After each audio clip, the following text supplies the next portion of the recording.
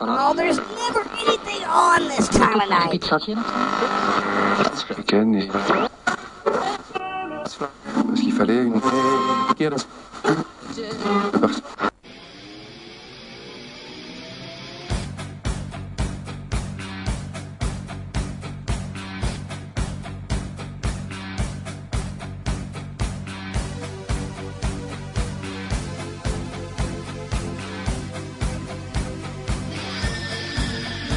Oh, you didn't know? It's me. It's that D-O-double-G, the road dog, Jesse James. And you're listening on the SNS Radio Network. And if you ain't down with that, I got 2 words for you.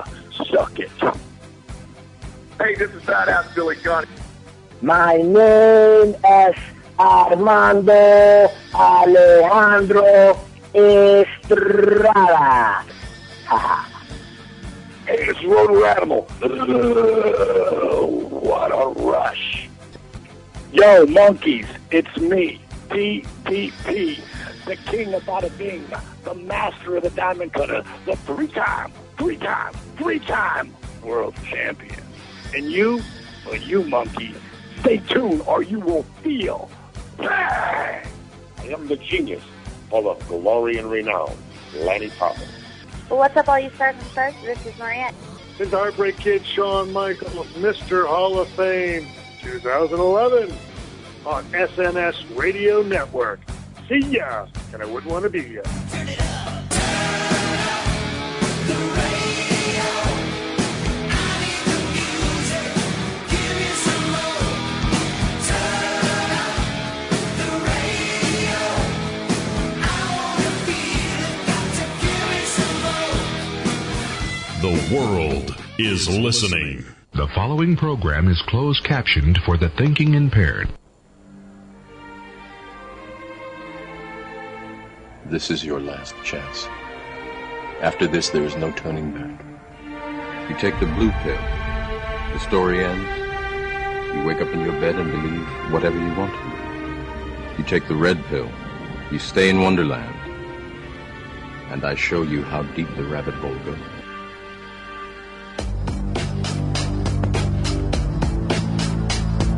You are now jacked in to the virtual matrix. Please stand by for all the latest in professional wrestling, video gaming, movies, and entertainment with Chris Kelly of HeadlocksToHeadlines.com and the latest in video gaming with the sensational sequel. What? Yes, he's back. And here is your host. The Force is strong with you. Henceforth, you shall be known as... Money on the mic, JJ Sexay. Remember, all I'm offering is the truth.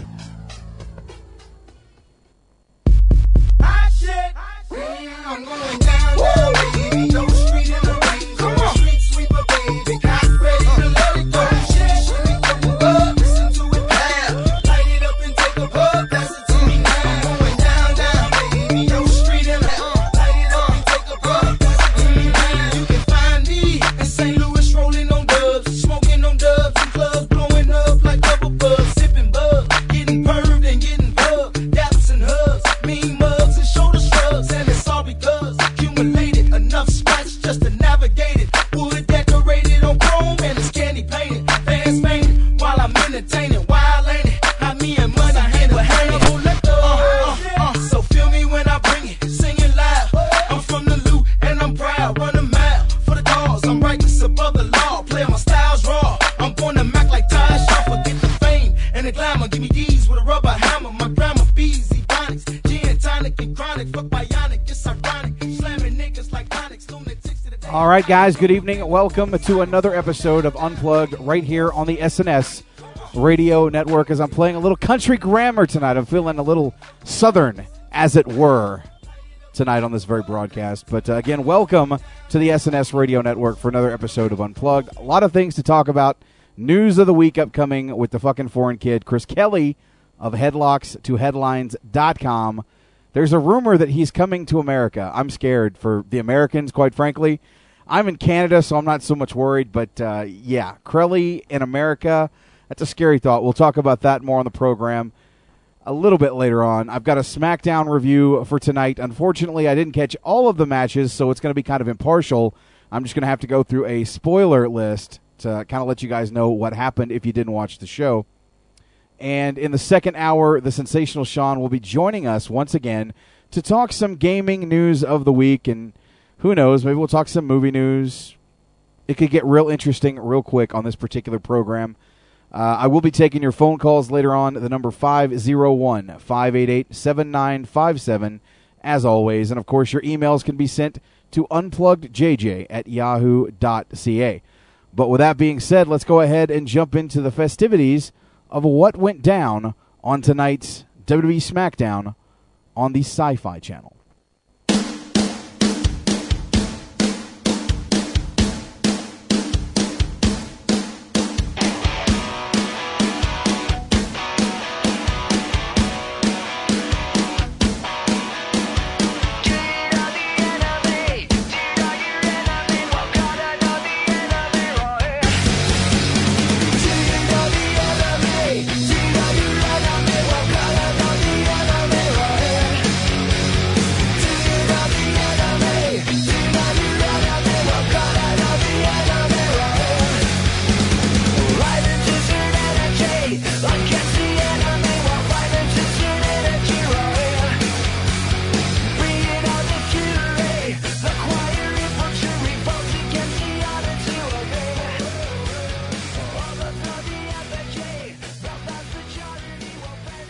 Let's see, we start things off on SmackDown, which was taped in Philadelphia.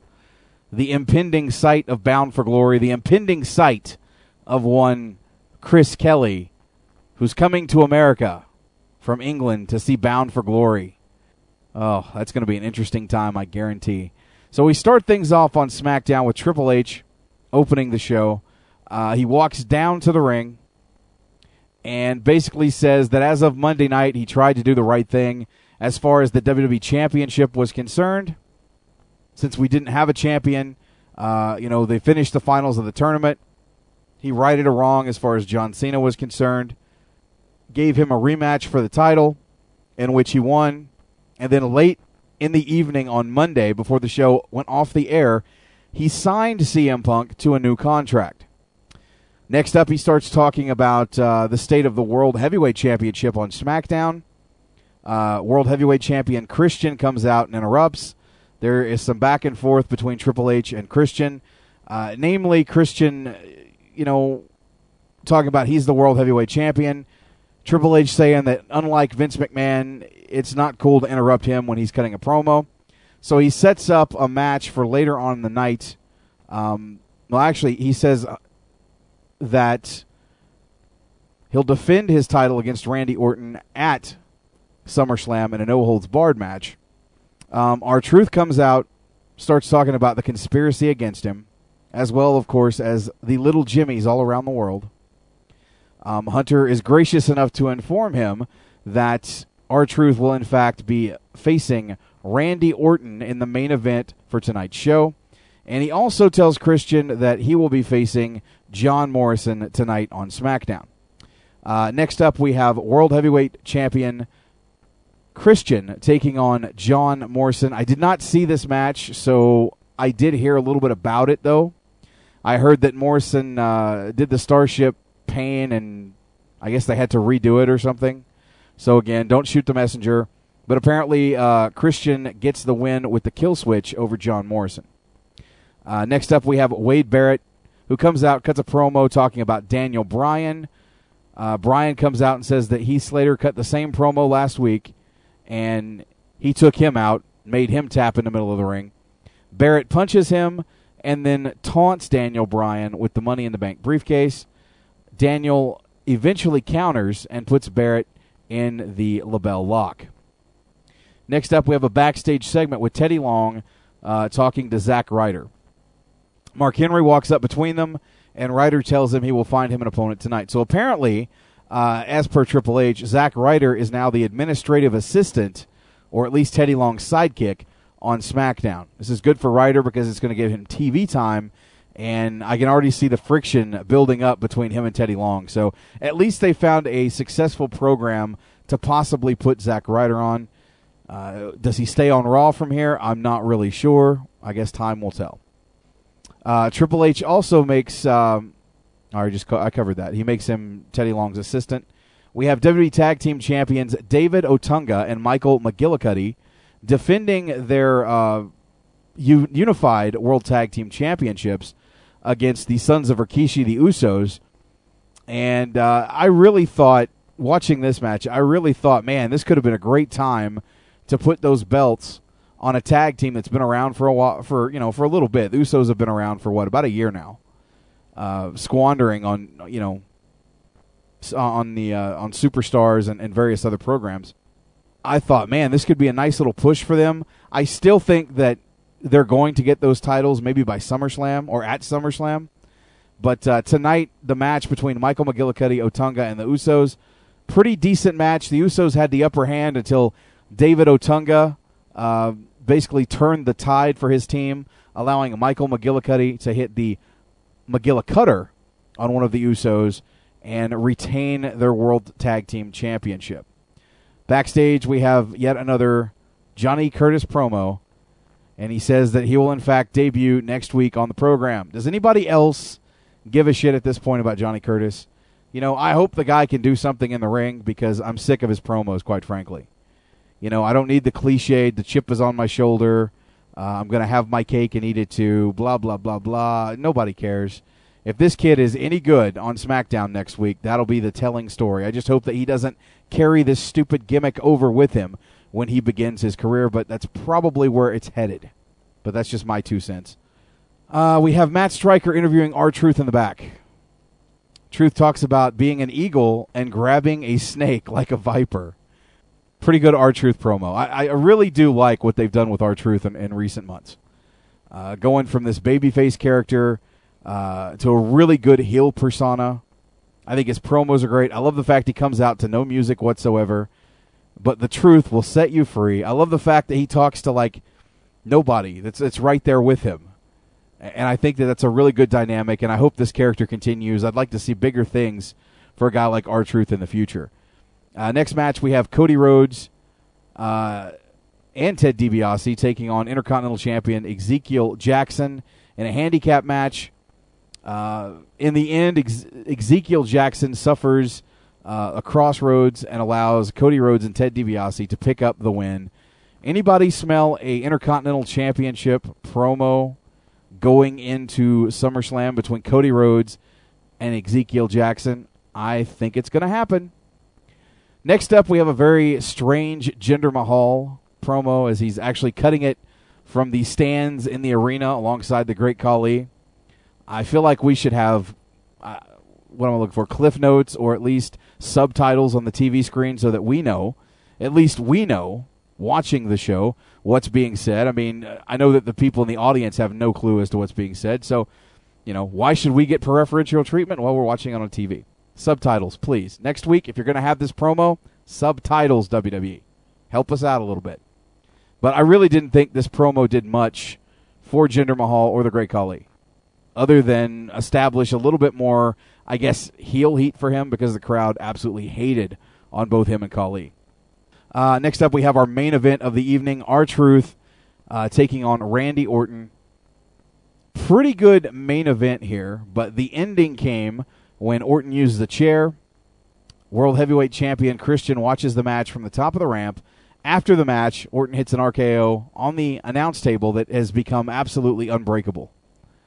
I think they've gimmicked it to where it's not going to break anymore. So from now on, when we see an RKO or a pedigree or anything from the announce table, chances are it's probably not going to break. But that's how we end the show. Based on what I saw, I liked the show. I'm going to give it a solid B+. See where things go from here. We've got, SummerSlam coming up in a little over 2 weeks from Los Angeles. So I want to see where this goes. But so far, I'm liking it. The only, I guess, caveat tonight that I didn't like is I'm tired of seeing Raw guys on SmackDown. I'm tired of seeing SmackDown guys on Raw. Now, I understand having Triple H there because he's the new owner. He's the new COO, which is fine. But when you're in a situation where you're bringing in guys like John Morrison and R-Truth, if you're wanting to keep these brands separate, you're not doing a very good job. But that's just my 2 cents. So with that said, let's go to the phone lines, sponsored by headlocks2headlines.com. And joining me on the phone line right now, he is the said owner of that website. Ladies and gentlemen, the fucking foreign kid, Chris Kelly. What's going on? Well, you know what? Today's been a great day. I felt I've got to watch Smackdown earlier today, and like I say, it was a good show. I didn't like the Jinder Mahal promo, but I think he was singing Trey's favorite song. It goes, but you talking about the Burkina Faso song? Yes, I believe that might be the song he's trying to sing, but it had no music, so we didn't get that whole song. Yeah, I don't think that was the one, Crowley. But nice try. For a try. Points for originality. Now, something you actually missed on SmackDown because was in the entrance they cut out Sin Cara. Oh no! Which usually isn't a good sign. Last time they cut out and then released was actually Tiffany. And there's talks within the E that as soon as this suspension is over for Sin Cara, he is gone. Which I think is a shame. I mean, I know he screwed up, I know he's not as great as they thought he would be, but I think you need to give him time. I don't think cutting ties with him after one suspension is really fair on the guy. Well, and I agree, it's his first offense. You know, normally in this company, you're entitled to 3 strikes and you're out. I've given people that same opportunity on the network, 3 strikes and you're out. But after the first offense, maybe it's a little premature. I mean, look, I wouldn't say release the guy, but I would definitely say, and maybe we're jumping the gun here, Crowley. Maybe we're not absolutely 100% sure what the plan going forward for him is. Maybe it's to take him off TV for a while, maybe send him down to FCW, work with him a little bit more before bringing him back up to the main roster. I think it would be a shame and a gross injustice to just fire him based on the fact that they brought him up too quickly, based on the fact that he doesn't speak the right language to work half the guys on the roster. And, I mean, look, things can be remedied, things can be fixed. But I think if you let him go this early in the game, then you show you have zero confidence in him. And if that's the case, then why would you make it a big deal to sign the guy in the first place?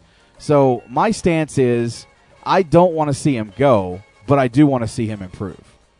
And I think it's kind of like, what do the E have to gain by releasing him?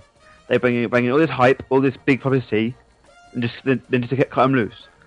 Like, there's guys such as Dolph Ziggler, who, didn't they failed a drug test after, like literally just after they debuted, and then came back stronger. Hell, even David Hart Smith, he failed a drug test, then won the tag titles. So it's not impossible to fail a drug test, then come back better. I think, like you say, Sin Cara needs a sparring partner, someone that can teach him the American way of wrestling. Now, I know that they were going to sign his rival in Mexico, but as far as I remember, that guy's still in Mexico, and he's still the champion over there. Yeah, wasn't that, what was his name, like Averno or something? I mean, I know I'm probably butchering the name, but hopefully Latino718 or somebody in chat can help us out with that. But yeah, I think it's like Averno. Yeah, and that guy was meant to drop the belt at one of the last events in Mexico and didn't. So to me, maybe that shows that the E is kind of given up on bringing him in, given up on trying to find Cara a sparring partner, and thought, you know what, screw it. And like I say, if they do, big shame, because that guy is talented. I've seen him wrestle live.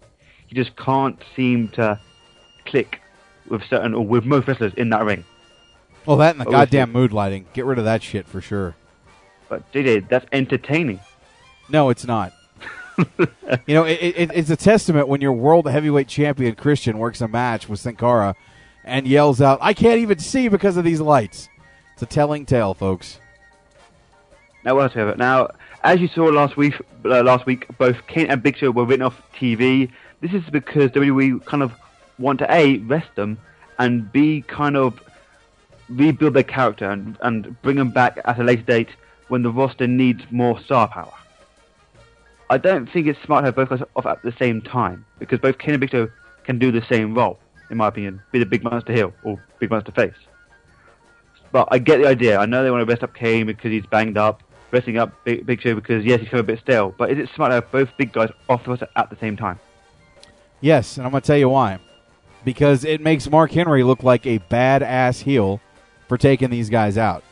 And that's really, at the end of the day, regardless of any other story that's being told out there, the reason those guys are off television is to sell the fact that Mark Henry beat the crap out of them, to make Mark Henry look like a dominant guy. That's why they're off TV. Hey, look at it this way. Kane can rest up his injuries. You know, this is a guy that, again, the rumors keep floating that he's going to retire someday soon. You know, I don't know how many runs Kane has left in him. He's done a lot for this business. He's put a lot of people over. He's rarely had an opportunity to really showcase what he can do in the ring successfully as far as getting a long-term title run. He did have the World Heavyweight Championship last year for a limited amount of time, and I thought he did a fantastic job. Big Show is another one that you could say, I think Big Show is better as a dominant heel as opposed to a smarmy face. I've never been a big fan of the Big Show as a face. I mean, you've got the largest athlete in the world, and you utilize him in comedic roles, you know, filming movies like, you know, Knucklehead, and, you know, it's sad to me that Big Show wasn't what he should have been. I mean, Big Show should have been like an Undertaker-type character, and I don't mean gothic and dark. I mean a dominant big guy, and he really hasn't had a lot of big dominating runs. So I think right now both of those guys taking time off to really push Mark Henry is a good move. Mark Henry's another one that's probably not going to be around for too much longer. This is probably going to be his last run with the company. So, you know, I'm okay with them taking some time off, recharging their batteries, and maybe when they come back, Creative will have a better gimmick for them. You know, it's quite interesting because I believe it was like this time last year on Wrestling News Live, Trey said that the way to get Kane off TV was to have him turn more human. And this is what happened, isn't it? Kane is now becoming more human. So maybe this is how they kind of send him off into the sunset, by having one day admit, yes, I'm no longer a monster, I'm now fully human. And that's how you could get rid of the whole Kane character and have him just be Glenn Jacobs. No, that's a good point. I think we both made a similar point. I had a pretty good booking scenario with both Kane and The Undertaker to kind of end both of their careers. But, you know, if that's the case, then, you know, kudos to them. I hope it works out for them. But, you know, I just think that right now both guys, there's really nothing for them. Well, like I say, the whole idea was to make Sheamus look strong. No, sorry, to make Mark Henry look strong. And now they want to turn Sheamus face and have him be the big face of SmackDown. Now, I've seen Sheamus wrestle as a face in FCW, and he can do it. But will the American fans accept an Irishman as a face? What's wrong with an Irishman as a face? Because you know the typical USA fans, no matter who's in the match, if there's one American versus one foreigner, the whole USA chant will start. So will the fans accept him as a face? I think they will. I think that Sheamus is one of those guys that you can depend on. You know he's going to put on a good show for you, and, you know, the crowd seems to be getting behind him anyway. I mean, just him going out and doing what he does, the crowd's behind him. So, you know, if that's the move that they're headed for, why not? You need faces on SmackDown. I mean, so I guess you're going to have Randy Orton as a top face, and now Sheamus as a top face, and then Daniel Bryan hopefully is going to get elevated to a better level before WrestleMania and be one of the top faces, you know, in the company.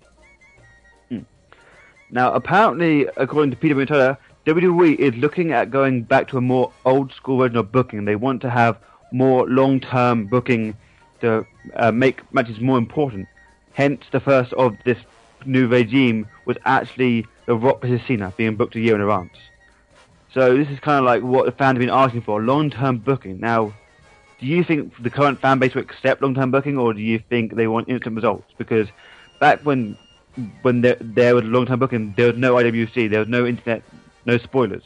So the fan had to wait to get the payoff. Now with all the internet insiders and dirt sheets and stuff like that, we know what's going to happen like literally 6 months in advance. So will this long-term booking help the product, or do you think the fans will just sit on it and demand instant results? You know, that's a hard question to answer, but for my 2 cents, I think that it's going to help in the long run.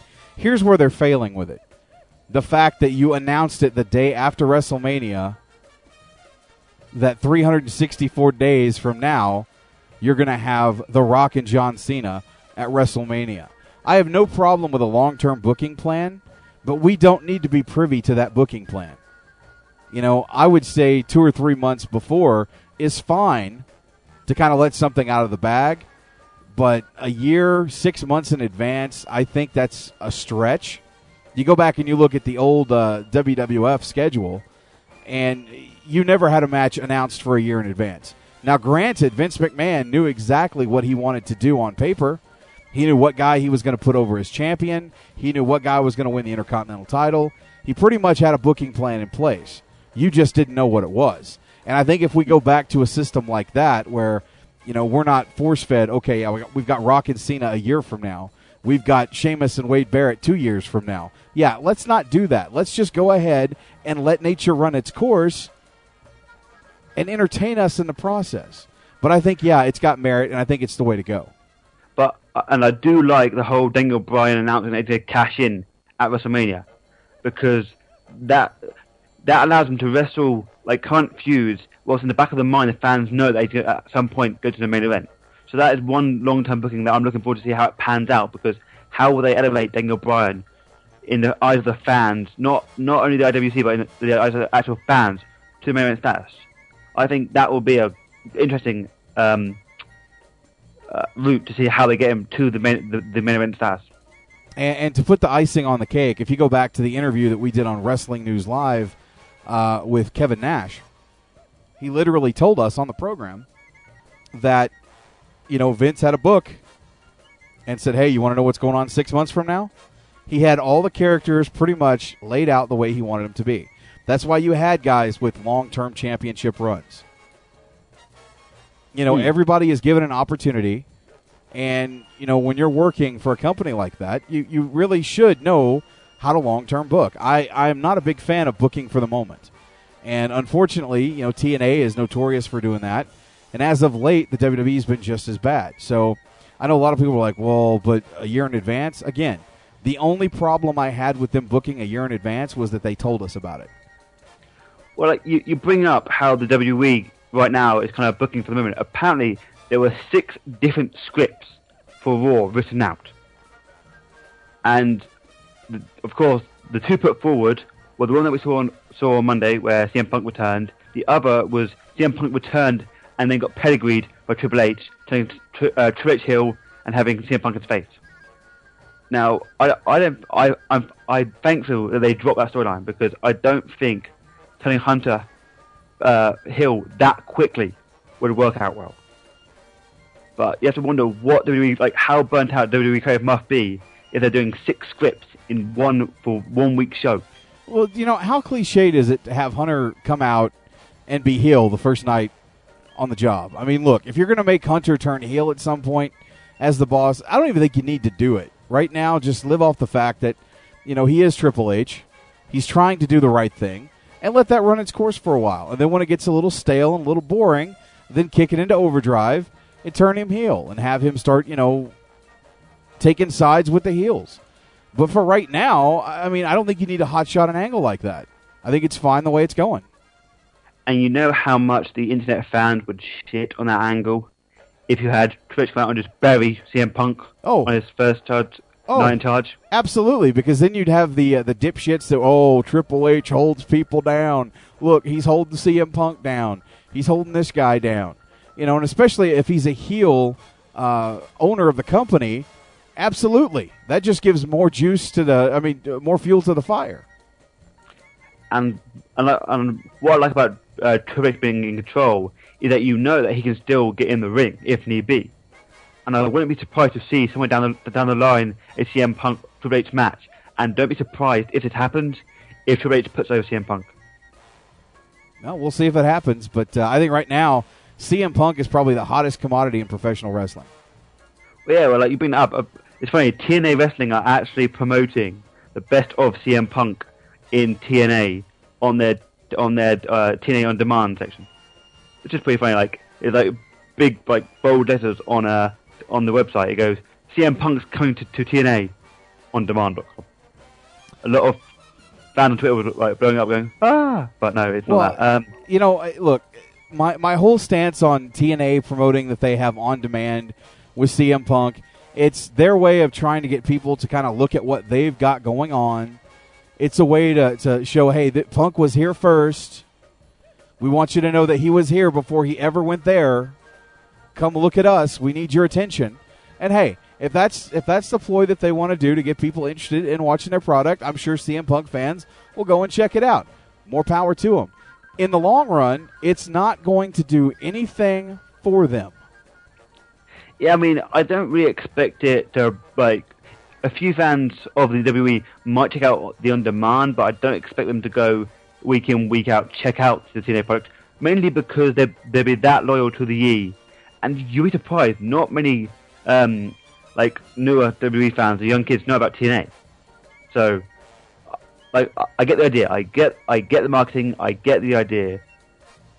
But it does kind of look like they're just jumping on the bandwagon for that. Now, Alberto Del Rio. This guy was meant to win the title so many times, not even funny. And apparently, once again, he will not be in the title picture. It was planned that it would be Cena versus Del Rio at SummerSlam. In fact, Del Rio was at one point in one script was actually scheduled to cash in the Money Bank and win. But they kind of scrapped that, and they've gone for CM Punk versus John Cena at SummerSlam. Well, once again, my name is Alberto Del Rio, and my destiny is to get screwed out of the World Heavyweight Championship.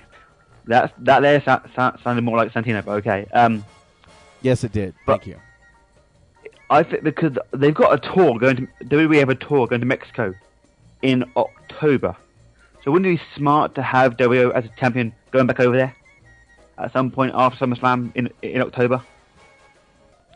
I'm guessing, and I think that's the plan.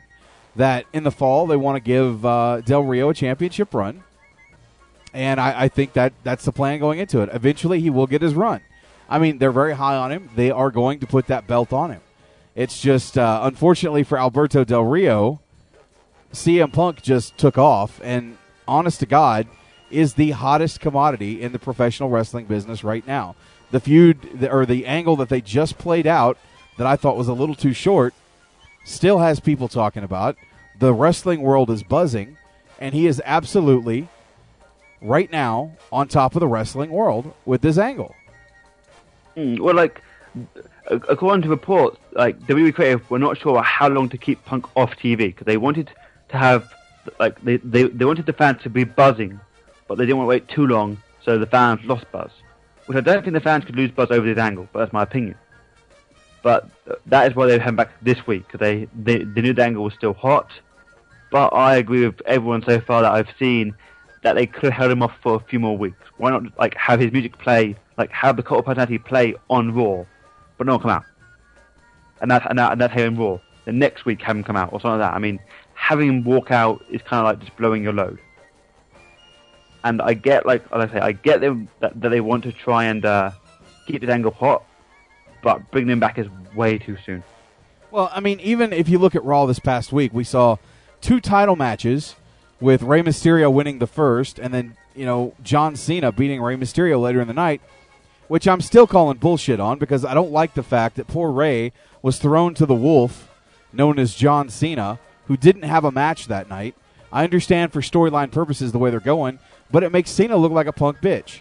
To have him go out there and beat up on a guy who had a match earlier on in the night and won the title. And for Cena to be standing in the background and looking at Rey Mysterio after he won the belt and giving him that, yeah, I respect you, Rey. And then all of a sudden he's putting a title match? I mean, come on, man. That was ridiculous to me. You couldn't have played up for another couple of weeks, had a back and forth between John Cena and Rey Mysterio, Rey getting a rematch next week. Before you brought CM Punk back, I mean, did it have to go that quickly? I guess that's my biggest complaint with this angle, is that you could have held it off for a couple of weeks, done something the show right in before SummerSlam, and then made your match, with CM Punk coming in with the belt, and made the match at SummerSlam, a ladder match with both titles hanging over the ring, which still might happen. I'm not saying that's not going to happen, but I think that they took a lot of steam out of what they planned to do by bringing him back so quick. And it made that whole point of CM Punk leaving the WWE pointless. I know that Punk did an interview with, I can't remember, it was some TV radio show, where he talked about that he decided on the day of Money in the Bank to re-sign with the E. Now, do you think that's why the E let him win the belt because they knew that he had already re-signed, or do you think they're like, oh, or do you think it's kind of like, okay, hit the belt and then I'll re-sign with the contract? We talking about who? We talking about Punk? Punk. Punk announced in an interview that on the day of Money in the Bank, he re-signed with the E. I'm telling you, man, I think it's a work. I think that this was the plan going in all along. And I want to believe that it was a work. I want to believe that they worked me. So that's my opinion. I think that this was staged and planned a couple of months ago, and they've played it out to perfection. So that's my take on it. Well, the latest on how long, apparently the new contract is 5 years. And in his new contract, he's kind of been given an HBK kind of contract where Vince McMahon will bounce ideas off him and vice versa. Which I think is a good idea, because CM Punk has a great mind for the business. Hell, just look when it was his idea for the whole Orton CM Punk feud involving the Punk kick from, was it Vengeance or Armageddon 3 years ago? I think it was Unforgiven, wasn't it? So Punk is a fantastic mind to have involved in the creative. Now, speaking of Punk and his mind, apparently, like I say, he has more pull, and apparently there's talks that they might bring back Domino from the tag team, Dude and Domino. I'm not quite sure what they would use for. Cliff Compton. Use him for. Yeah, his name is Cliff Compton, and actually, I like the Deuce and Domino team. I know a lot of people were high on Deuce because of his heritage, who he was, but I always thought Domino was the better wrestler anyway. And Cliff Compton, for those of you that don't know, has done some really good things in FCW. He's, I believe, last time I heard, he was the OVW champion. And doing a fantastic job tearing that Fed up. So if Cliff Compton's coming back to the WWE, I hope that they don't give him the Domino gimmick. I hope that they give him something fresh. But I think that he's a good hand in the ring, and if he's going to be someone aligned with CM Punk, I think that's a good move. He's got muscle. He could be a good guy for CM Punk to use.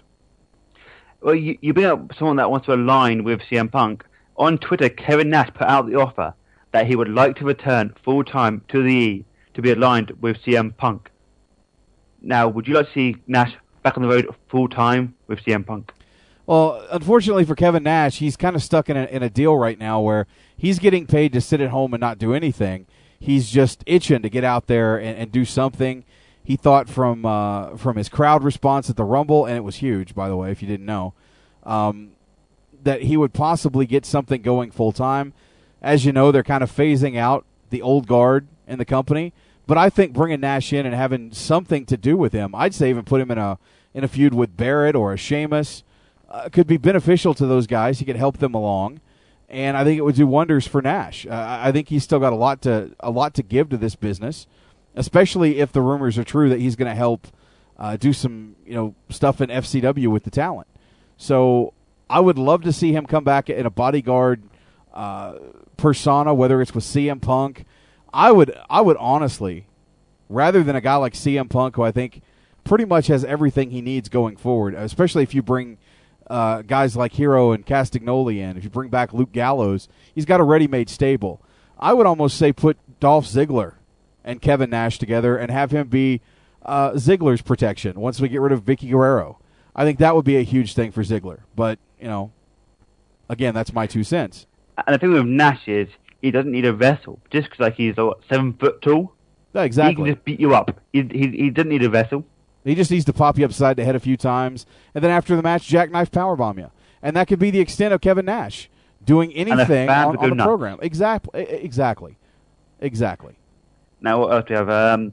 WWE Capital Punishment garnered 200,000 buys, according to figures released on the WWE corporate website. This is up from the 143,000 buys from the Fatal 4 pay-per-view. So, that's good for the E. What else do we have? Now, apparently on Twitter, Michael Tarver of the Nexus, or formerly of the Nexus, is claiming that John Cena fractured his arm with a chair shot during the whole Nexus versus Cena angle. I can't remember what pay-per-view it was, but when Cena went nuts and just absolutely destroyed the Nexus with a chair, he said that Cena was careless with the chair, and he went to block to the head with the arm. It fractured his arm. Then backstage, Cena basically laughed at him Now, I can't judge this because we weren't there, but do you think that sounds like something Cena would do? Or do you think that sounds like a bitter former employee? Look, I don't know Michael Tarver personally, and, I thought the kid had some talent. I thought he was maybe going to be a mid-card star for the company. I thought for a while they missed the boat and should have brought him in as Ted DiBiase's Virgil. I thought he could have done a great job in that persona. Maybe not as Virgil, but in the Virgil-type character. I thought that would have been good for him. Unfortunately for him, he got injured during his tenure with the Nexus.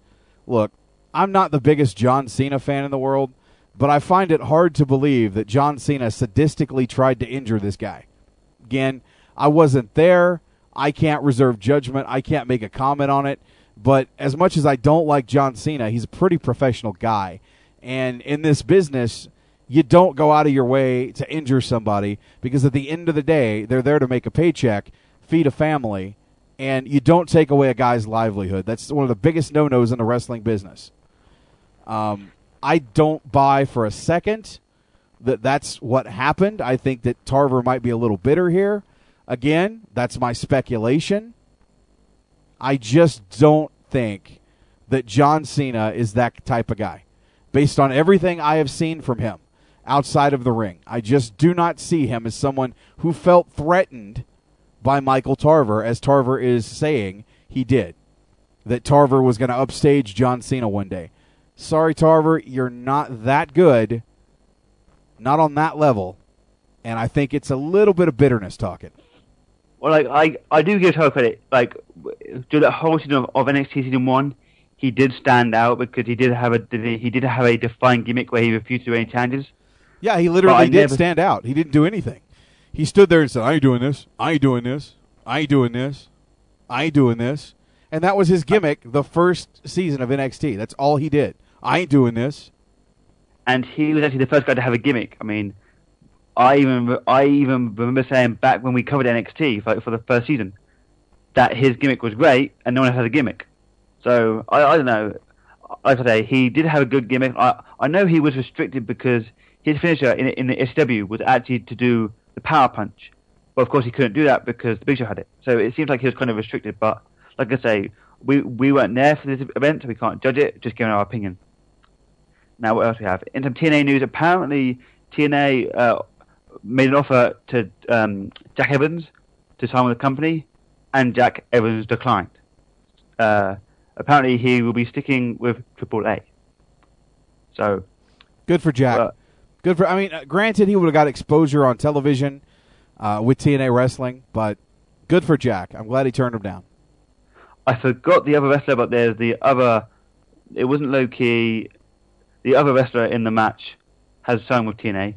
But I can't remember his name. Oh, Starship Zima or some shit? Yeah. I don't know. Zima with Ion or what was it I called him? Starship Enterprise, whatever his name is. Yeah, he signed a contract with him. Yeah. Yes. What do we have now? Speaking of, Walkie probably knows who he is.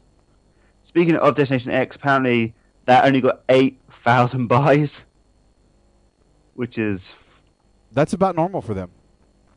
I know, like the whole IWC is going crazy. And, this is a low buy rate for TNA. It's average, and that's not meant in a slanderous way. It's the truth. Well, here's the thing, and I touched on this just briefly. I'm not going to rip into TNA, so don't think that I am.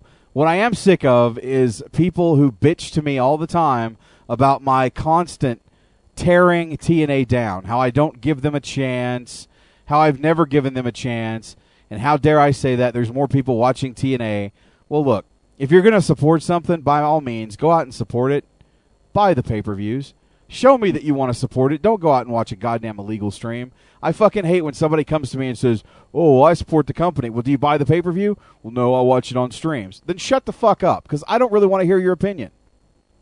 The thing with TNA, and this is quite obvious, they have their set, loyal fan base, because their ratings on TV never drop below 1.1, usually, does it? And their buy rates are usually 8,000 to 5,000. So they have their set dedicated fan base. So when I see numbers of 8,000, whilst this is low compared to the E, it's not bad for them. So by standards, that wasn't a bad sale. It's just the fans comparing the E to TNA, which really something you can't do because they're on kind of two different ends of the scale. Right. Now, what else we have? Apparently, Mick Foley is in talks to return to the WWE. The former TNA wrestler was actually at the tapings on Tuesday, and is said to be in talks with the company for a return. Now, here's a question. How would you like to see, if he does return, Mick Foley in what role? Look, I've always been a Mick Foley fan. I love the Cactus Jack gimmick. You know, I caught a little bit of his stuff back in World Class Championship Wrestling. I watched him in WCW. Loved him as Mankind in the WWE. But I have to say my favorite character of his was always Cactus Jack. As far as Mick Foley coming back into the E, I wouldn't mind seeing him be maybe a commissioner, but now that you've got Triple H in the role as the COO, and we're not really seeing much of the Raw general manager anymore, that's not exactly going to be a role fit for him. I think Mick will come in and he'll do he'll wrestle a match or two every once in a while. He'll help put somebody over. I think more than likely he's going to be like a Legends ambassador to the company. I wouldn't even mind seeing Mick Foley involved in creative, in some capacity, because the guy's got a good mind for the business. For someone who's had as many chair shots to the head as Mick Foley has, and could be a best-selling author, I really think he's got a lot to offer this business. So if you wanted my personal input on what I think Mick Foley should be doing, I think he should be helping book the company. Because as we discussed a few weeks ago, WWE are sending down Kevin Nash and Sean Montgomery down to FCW. Send him down to FCW. I mean, how great would it be to have legends like Mick Foley and Nash helping out the young guys? I mean, hell, did you see that video of Billy Gunn laying out a match at an indie show in Canada? Yeah, it's funny because I saw that video, but I also got an opportunity. You remember, what was it? A couple weeks ago, I interviewed Tim Disbro, the director of Cards Subject to Change. There's a scene in that movie where he is having a tag match with Kevin Sullivan, and they show him in the back, and he's telling the guys, basically what's going to happen in the match. So, I mean, Billy's showing you that's exactly how you do things. And I've seen that, over the course of the last 5 or 6 years on every show that I've worked with on the independent level when they've had a guy come in and you're seeing guys put matches together. That's just a staple of the business.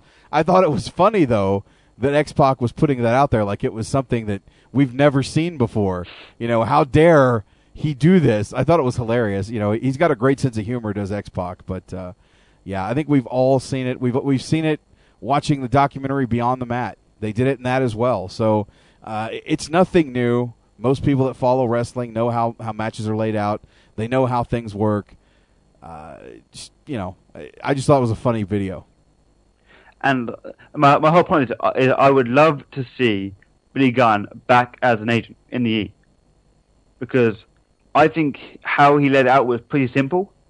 And I know that's how the WWE work nowadays. They like to have the match set out, not like the old days where it was like calling in the ring. So why not bring the guys like Billy Gunn back into the E and help out the young guys? I mean, he's in great shape. Hell, I saw him 6 months ago at the TNA UK Pie. Great shape. He could wrestle a few matches, put over a few guys, help out the young talent. And I'd like to see something similar to the old style of wrestling too. I'd like to see two guys have ideas what they want to do in a match, but I'd like to see a match actually called in the ring again. But the thing with that is, if they do that, it ends up on Botchamania. Not all the time, Crowley. I mean, I don't buy that. You go back and for example, let me just throw this out as an example. We talked to Kurt Angle the first time, what was it, last year? Mm-hmm. On Wrestling News Live. In that interview, we talked about his match with Shawn Michaels at WrestleMania 21. And he said that they didn't really run over the match. They called it in the ring. Now, was that a match that was a Botchamania-worthy match? I think not. Now, there might be some guys in the E that aren't able to do that. But to really work a crowd, you really should be calling the match in the ring and gauging the response of the fans. That's why a guy like John Morrison goes out and does high spot, high spot, high spot, high spot. And the fans, they like John Morrison, but some of his matches come across very contrived and boring. if you had a little bit more technical background and you called a match in the ring and didn't just set up high spot, rest hold, high spot, rest hold, high spot, big bump off the top, rest hold, high spot, finish, match is over. Maybe, just maybe, we'd be onto something. Now, as you know, last year, I think it is, we had Shad Gaspar on Unplugged. Well, since then, and there's this quite we are controversial name dropping tonight, bro. We are totally fucking name dropping. Well, no, because it helps link the story, okay? Speaking of name dropping, before we go any further, I had the opportunity today to interview someone that I've watched on TV since I was just a little kid. I got an opportunity today to interview Ricky Schroeder, who, if you're old like me, you know he was on a TV show called Silver Spoons with Alfonso Ribeiro, who later became Carlton Banks on the Fresh Prince. And he was also in, TV shows like Lonesome Dove, The Return, NYPD Blue for a little while. Been in lots of movies. And he's someone that I've always enjoyed, but he's actually doing a movie called To the Mat, which is a movie about a wrestler who is running a wrestling school. They run into some financial problems, and he has to step back into the ring against his arch rival to make some money. And the interview is not very long. It's about I'd say 15 minutes long, but he tells me a lot about this gimmick that he's doing, and he plays a character called Andy the Ant. And he's a guy that is about 5'10". He's just an average-looking guy. He couldn't make it in the North American wrestling scene, so he goes to Japan and becomes a huge star there, and then later opens a wrestling school in America. And his gimmick, Andy the Ant, he actually comes out with antennae and face paint. So he told me a lot of funny things in that interview that I can't wait for you guys to hear. It's going to air on Wrestling News Live this week, so stay tuned for that. And the movie To the Mat actually debuts on, I believe, August 17th, which is a Wednesday. So check that out on Country Music Television. So there's my cheap plug. So back to me name-dropping Shad Gaspar. As we know, he was controversially arrested in March for jaywalking. Now, there's claims that this was done by his wife because he was black and because the cops wanted to just arrest him. Well, since then, and it came out yesterday, that he's been fully cleared of all charges. So it shows me that America is not as corrupt as I first thought. That you can cross the road and not get arrested. So that's good news for Shad, because for getting arrested for jaywalking is stupid, in my opinion. Well, let's be honest. He got arrested because he was black. He didn't get arrested for jaywalking. He got arrested for being a big black man. You watch the video where, the eyewitnesses were like, he didn't do anything. He did nothing. And 5 cops jumped him. Yeah, exactly. So that's the reason he was arrested. I mean, let's be perfectly honest here. And, I think it's bullshit. So I'm glad to see that he, is not being charged with, or the case is over with. Apparently my idea of America is jaded. And you'll find that out when you book your flight and come to the States. Yeah, we'll get to that in a minute. Now, this is something that you'll know more about. The indie wrestler who is suing Abdul the Butcher for tons of money regarding blading. Do you know much about that? I do, actually. And I actually talked with Devin this week via Facebook. As most of you probably heard me talking about it before on Sunday Night Showdown, I have worked shows for Devin in the past. He booked the Bad News Allen show back in 2007 after Bad News passed away, and actually worked Abdullah on that particular show. He had lots of matches with Abdullah over the course of his run because he and Abdullah were pretty good friends. This all stems from the fact that he has Hep C. He had signed a contract with the WWE back in 2009. Unfortunately, they did a physical on him and found him to have Hep C, and said that they could not sign him to the deal simply because he was a risk for other wrestlers to catch Hep C. Basically, Devin's claims are that Abdullah has Hep C, didn't acknowledge that he had Hep C, and there is a video that you catch online. It's a documentary called Don't Bleed on Me. If you look on YouTube, you can probably find it, with Devin and the Honky Tonk Man and a few other people, talking about the situation. Superstar Billy Graham is very prominent in it.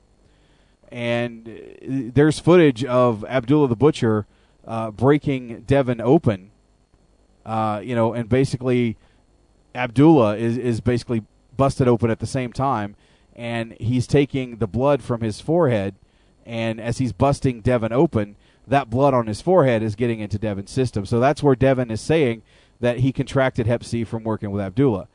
I did talk with Devin. I'm trying to get him booked for Wrestling News Live. It's a matter of, can he do the interview? He's got to talk to his lawyers.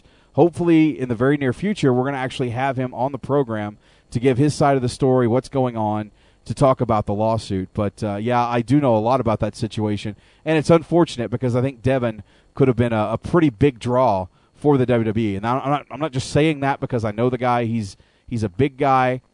He's got wrestling talent, and it's just a shame that he was one of the top standouts at the training camp that he went to back in 2009 and was a hot prospect, was looking to get signed, and then this happened to him. So his story is definitely one that we want to get out there.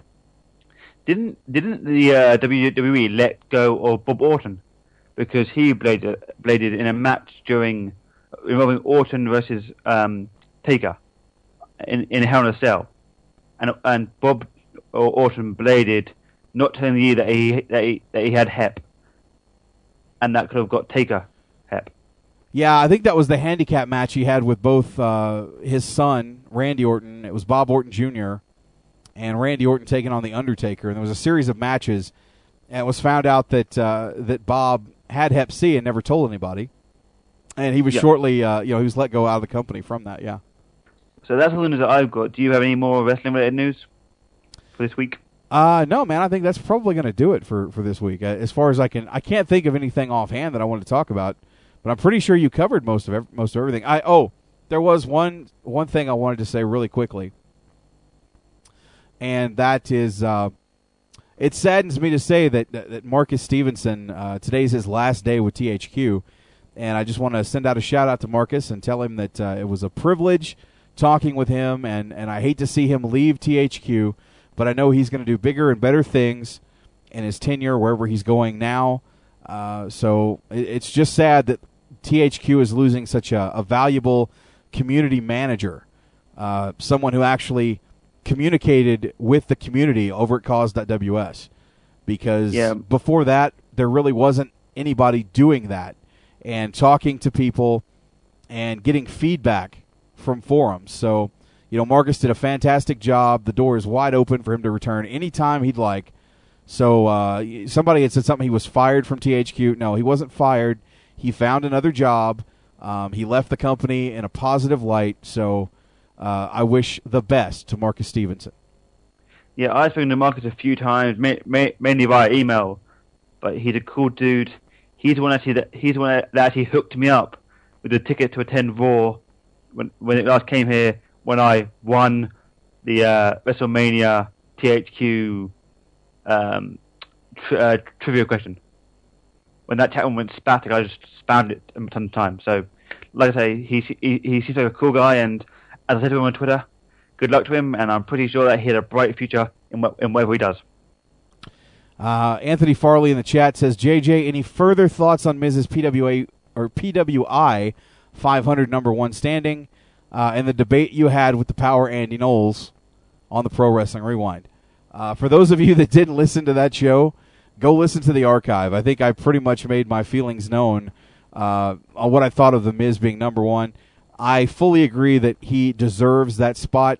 Nobody worked their ass off more in 2010 than Mike Mizanin, and I think that he earned it every step of the way. I don't think he was handed anything, contrary to popular belief of the Power Andy Knowles, despite the fact he has personal bias against a guy like Mike Mizanin. With that said, that's all I'm going to say about it. I think I pretty much owned him in that debate, and if you haven't heard it, go listen to it. Pro Wrestling Rewind. I mean, and I'm pretty sure I will be agreeing with you here. The Miz, because isn't it, the whole rating is to do with what they've done in the last 12 months.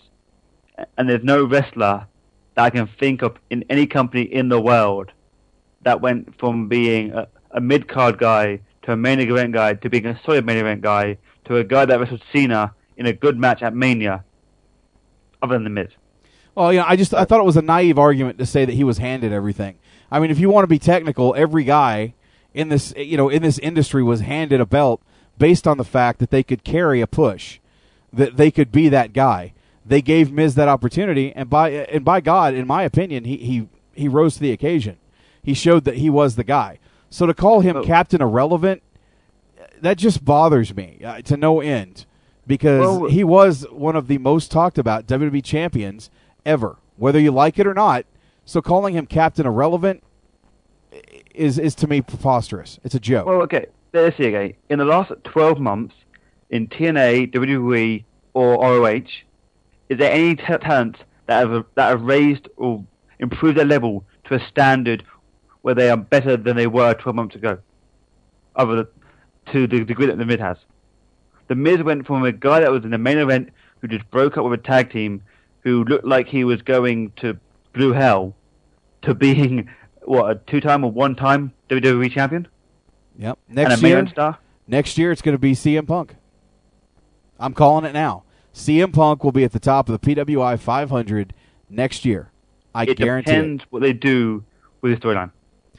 I think that they're going to go all the way. I don't think John Cena is going to win the match at SummerSlam.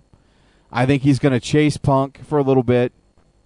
If they put John Cena over CM Punk, I'm going to be so pissed at SummerSlam. That's just going to, again, I'm going to be pissed off about that. Don't want to see that. Don't think it needs to. I don't think John Cena needs that belt till around WrestleMania. If, in fact, you want to have the belt wasted on The Rock and John Cena. To me, The Rock has done nothing to earn a title shot. He's done nothing to be put in that main event picture at WrestleMania for a title. I think you're better suited with having someone who's a first-time champion defending that belt at WrestleMania as opposed to John Cena once again going into WrestleMania as a champion or fighting for a title. I made this. I brought this argument up the other day. Do you realize that in the entire time John Cena has been wrestling matches at WrestleMania? So let's go back to WrestleMania 20. He fought the Big Show for the U.S. Championship. Every WrestleMania since 20, he has been involved in some sort of title match. He has never had a one-on-one encounter with anyone that didn't have anything to do with the championship. I mean, we're crouching on 10 years. Not even Hulk Hogan wrestled every WrestleMania and had a title match. I think it's ridiculous. I'm sorry. I think it's too much. And when you talk about a guy who, with the power, talking about the Miz kisses ass to get ahead, if you want to talk about someone who kisses ass, I mean, let's be honest. John Cena's got to be that guy. But, okay, here's the thing, okay? This whole kissing ass, okay, in the business, everyone does it, right? Because there's two ways you get a push in wrestling: be talented or be an ass kisser, right? And say what you want about the Miz, but every single opportunity that he was given, he took to the extreme. Just look at him on Real World. That got him into the E. He went from being the host of Smackdown to being on ECW. From ECW to being a tag team wrestler. A tag team wrestler to being a tag champion. A tag team champion up to the mid-card. The mid-card to the main event. I can't think of anyone in the recent history that has gone through every single division to get to the main event. Nowadays in the year, it seems like when they want to get a big star, they push him straight to the main event. Like, who was the last guy that earned his way up the ladder, like the Miz has? I can't think of anyone. So if kissing ass and not earning it is going up every single step of the ladder possible within the year, what do you do to earn it? Because I'm pretty sure earning your stripes is what you do to earn yourself a better role within the company. Maybe I'm wrong. Maybe doing talk shows isn't what you meant to do. Well, it is, because it gives the company exposure, and exposure is what they want. Well, correct me. No, you're right. Correct me if I'm wrong, but in this business today, it's not like it was 20 years ago. Okay, and this is the biggest the biggest complaint that I run into with people all the time. Why is this guy getting a push? Why is this guy on top? He sucks. Well, in today's age of professional wrestling or sports entertainment or whatever they want to call it these days, you have to be proficient on a microphone. So if you have a guy that can talk and then can go out there, whether he's not the greatest wrestler in the world, but can put together a competent match and has the right look or the right, amount of mic skills and can get over with a crowd, then he's going to get a push. Mike Mizanin has loads of charisma. I hated this guy from day one. Hated his guts until he got rid of the fucking jorts. Another comparison to Cena, a guy who would wear jorts. I hated the hoorah gimmick. I hated the jorts. Hoorah! He gets fired after being buried by John Cena, comes back in Calgary, of all places, as the Calgary Kid under a mask and gets his job back. And from that point on, Miz showed me something. His character on TV got better. His gimmick got better. His promos got better. His in-ring work got better. So that's a guy that you can honestly say you watch the progression of his career and you can see him get better from year to year, from match to match. So, he has taken every single part of his career and molded it to a perfect stage right now. He's taken his promo talking skills from being on the Real World. He's taken his wrestling skills from Tough Enough. He's taken the crowd exposure that he got from being a tag team wrestler into his current thing. He's taken his little one word saying I'm the Miz and I'm awesome from that whole hoorah gimmick. Right. So he's a wrestler that has built himself up using past gimmicks, past experiences to make himself the best all-around entertainer. I mean, if wrestling was still based on wrestling only, guys like Shelton Benjamin would be a world champion because they are great wrestlers. But as you say, this is now entertainment, so you have to be entertaining as well as a great wrestler, which The Miz actually is. Yeah, Charlie Haas would have been a multi-time world champion if it was built on wrestling credibility, okay? Bottom line, I'm going to finish this up. Again, I think Miz has deserved it. That's just my 2 cents. I told you guys what the criteria for the PWI 500 was. Miz meets all the criteria, and nobody, in my opinion, had a better year last year than Mike the Miz Mizanin. Case in point. That's all I'm saying. If you want to hear what I had to say about Andy's rant, then go listen to the rewind, because I think that's probably, the third or fourth time Andy and I have clashed on an episode of the rewind. So it's always fun when he and I have a debate. Unfortunately, he always loses that debate. He doesn't realize it, but he does. But yeah, that's all the news that I got for this week. Wait a second. Wasn't there another piece of news for TNA that you wanted to bring up? Yeah, okay. So, as you might know, in October is my birthday. October the 2nd, I'm turning 21. Wait. That's not the news. Oh. Okay. That's not the news I was talking about.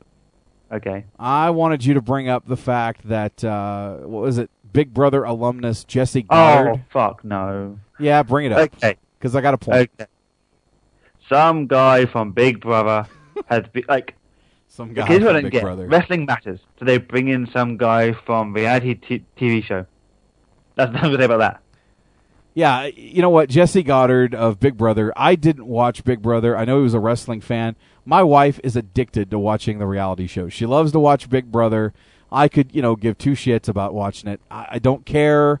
I didn't watch any of the fucking reality shows. That's not my forte, mind you. But in my opinion, them signing Jesse Goddard to a deal is their equivalent to finding a new Mike the Miz Mizanin. Because it worked for The Miz, they think it's going to work for this guy. And maybe I'm looking too much into that. Maybe I'm just being a typical TNA hater. But that's what I see them doing. They are looking for anything. If you can put Amazing Red under a mask and call him Sangrito because the WWE signed Sin Cara to a deal, is it beyond the realm of possibility that Jesse Goddard is their Mike the Miz Mizanin? Think about it. Just think about that fact. That's all I ask. You don't have to agree with me, but think about it.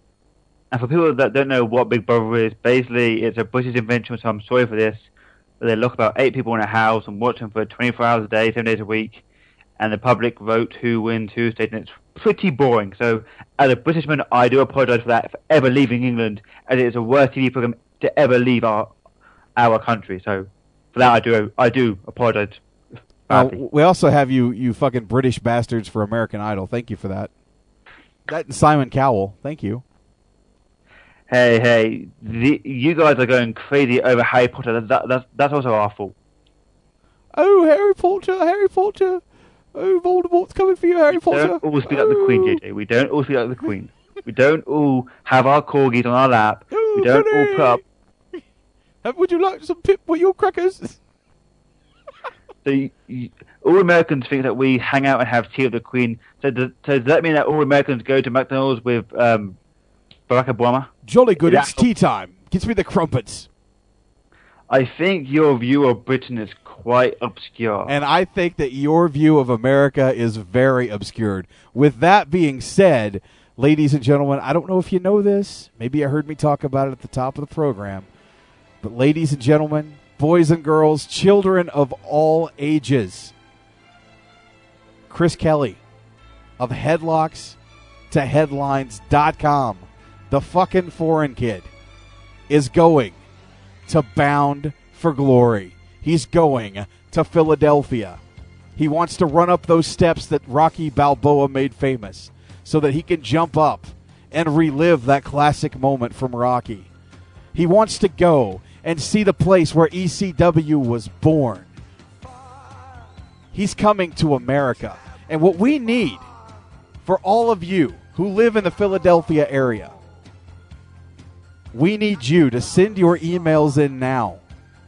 Because it's my job right now on this program, on this one, on Wrestling News Live, Sunday Night Showdown, whatever program I have between now and Bound for Glory, to find Crowley a place to stay with one of you wrestling fans in Philadelphia.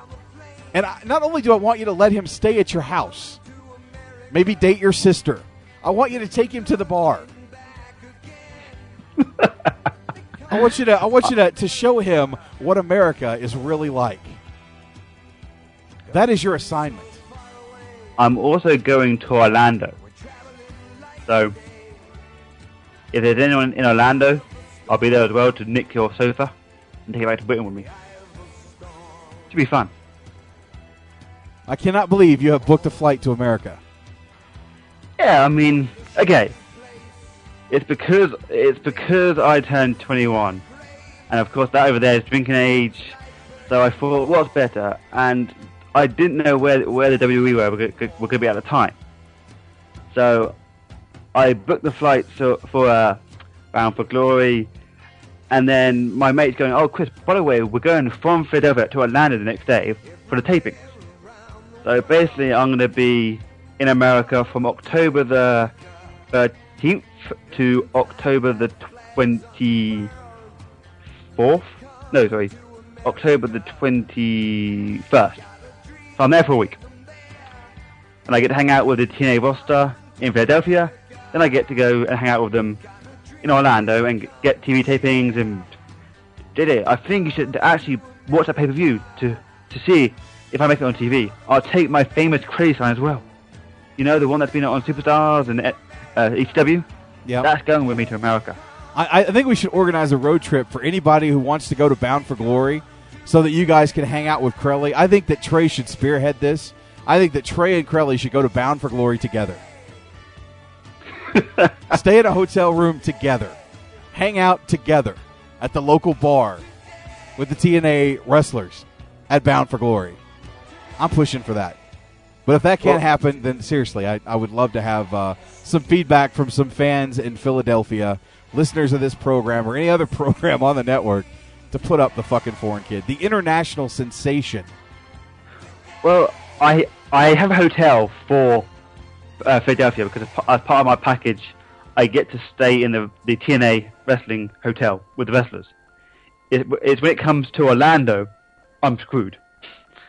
Because it's like $200 each night for a hotel next to Universal Studios. I'll tell you what, Crowley, the best thing for you to do is when you go to the Impact Zone, roll up under the ring and hope that they don't take it down that night. You can just stay under the ring for the night. You could be in the ever so popular hornswoggle position under the ring and maybe stay in under the ring for a couple tapings. Well, because they actually don't tape on the Monday because that's when the rest of the rest up. They tape on the Tuesday and the Wednesday. So in theory, I could stay under the ring on the Tuesday night. Well, there you go. There you go. That's the way to go. And I get to spend 2 days pissing around Universal Studios, which should be fun. I'm going there. I've got about $2,000 spending money, which is about $400 just to spend on alcohol. Wow, you're prepared.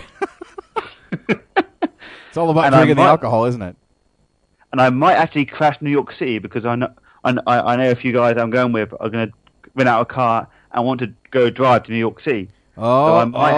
See, there you go. You could run into Don Juan. You could run into Latino 718, Don Bronx. I mean, just think about the SNS party that you guys could have in New York. Make that shit happen. I want video. If anything happens, just don't send the video to the police. But, what happens in New York doesn't actually stay in New York. But, whatever, Crelly. This could be like your Vegas. What happens in America stays in America. So there you go. Let's hope that I actually... Okay, as long as I make my planes, I'm fine. If I miss a plane, I'm stuck in America. Which would be quite unfortunate. Crowley could be stuck in the Midwest. He could be stuck in Iowa. Be sitting at the airport all by himself, all 10 people there. No, I'll be stuck in either Philadelphia or Orlando, because that's where my flights leave to and from. Okay. It's not bad. Yeah, in theory, I've got to do 6 flights, and it's costing me $1,200, which isn't too bad. You better hope you don't have a layover over the ocean. No, it's a direct flight, so okay, should be fine. I think that went over your head, but that's okay. Yes, it did. I'm just saying. Let's hope your layover doesn't include a watery grave. You know what I'm saying? Okay. Let's hope. Oh, I'm going for some cheap. I'm going on some cheap airlines, so they don't tend to go for cheap airlines. I mean, I think this literally might just be like an airplane that I'm going on. Listen, Crowley, I'm messing with you. I don't want anything bad to happen to you. I mean, do you know how hard it would be to replace you on this show? Well, you know that people did already apply for my position when I was fired. I'm still getting emails on that, by the way, too.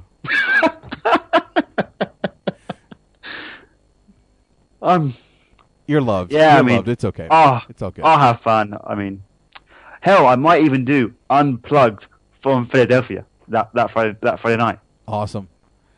That could be hilarity at its best. As long as I can figure out the time differences. Is Philadelphia on the Eastern time? It is, yes. Because it's on the East, so yes, it would be Eastern time. I don't get your American times, but as long as I can get internet on my iPod, I will do Unplugged, a fully American Canadian version of it instead of being international for once. Well, let's hope you get to somebody's house with a good Wi-Fi connection. Otherwise, you'll be like, that'll be your extent on Unplugged that night. Isn't that what people say that I sound like anyway?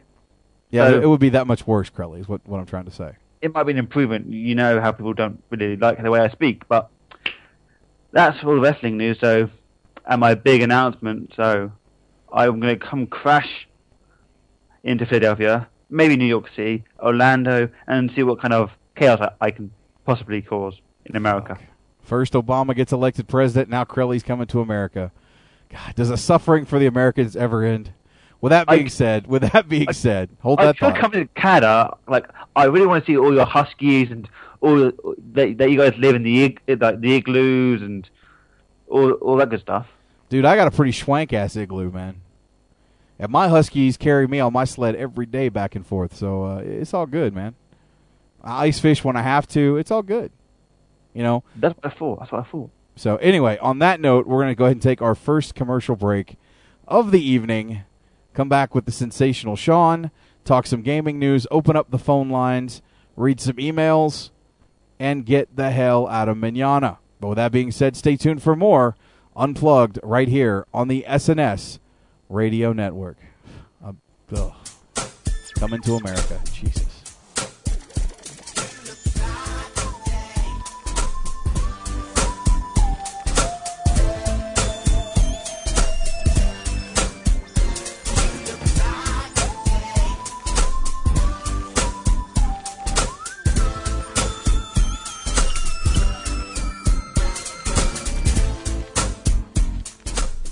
This is Rikishi, and you're listening to SNS Radio. Stay tuned and don't touch that dial.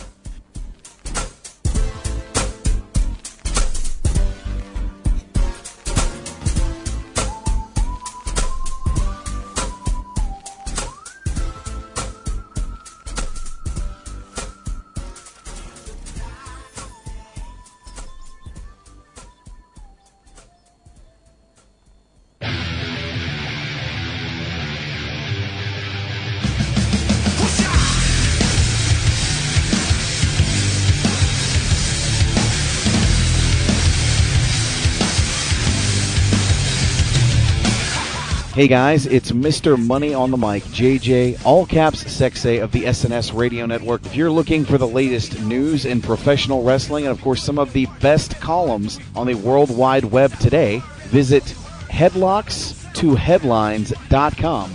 That's headlocks, the number 2, headlines.com. It's the official news site of the SNS Radio Network.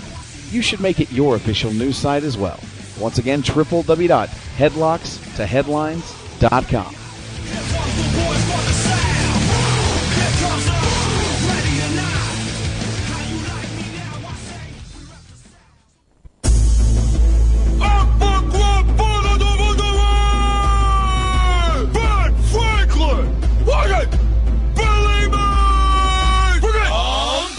Franklin and this shan't be pretty. Let me instruct you how we battle in the city of Philly. You couldn't sell Rick James a bag of crack. You're out of practice. My victory's more certain than death or taxes. Fact is, you're a hack, whack, QVC joke. You peddle soap that cleans bird shit from my window. I'll craft a lyrical coffin and then spit their nails in. Call me Arthur Miller's son, cause it's death of a salesman. Hi, Billy Mays here with a special TV offer. Watch me crush this bald, fat, foppish, founding father. I'll take my awesome auger and sow your Quaker oats. I'll shoot your rhymes down like a regimental redcoat. I'm lord of the pitch and leader in home sales. You're just a lumpy pumpkin who invented the mail. Benny's got kite and key, but you're in for a shock when I strike you with bolt from my lightning rod cock. Stop! I protest these intolerable raps. It takes just one easy payment for me to whoop your ass. Cause I'm mint, I'm May, I'm an educated gentleman. So join or die, Bill, cause it's all about the Benjamin. But wait, there's more!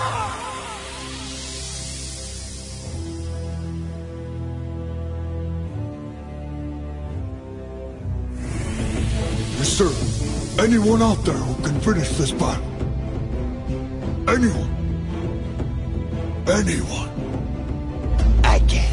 You follow me, camera guy? Cause it's about to get furious. You're gonna love my nuts until you're bifocal curious. Your boy George chopped down trees. You couldn't break a piece of balsa. Laptop your face, make a double chin salsa. Your style's so broke, they call you Poor Richard. It's bad enough I gotta see you every time I tip a stripper. Fits against a body father's just too bad. Cause after this, America's gonna lose a dad. Who won?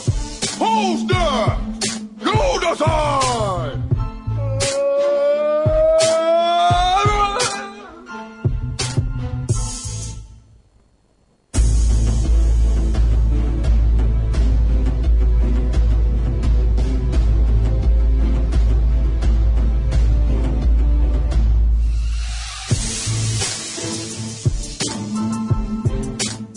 The good old slap chop when you want to treat a prostitute like an onion.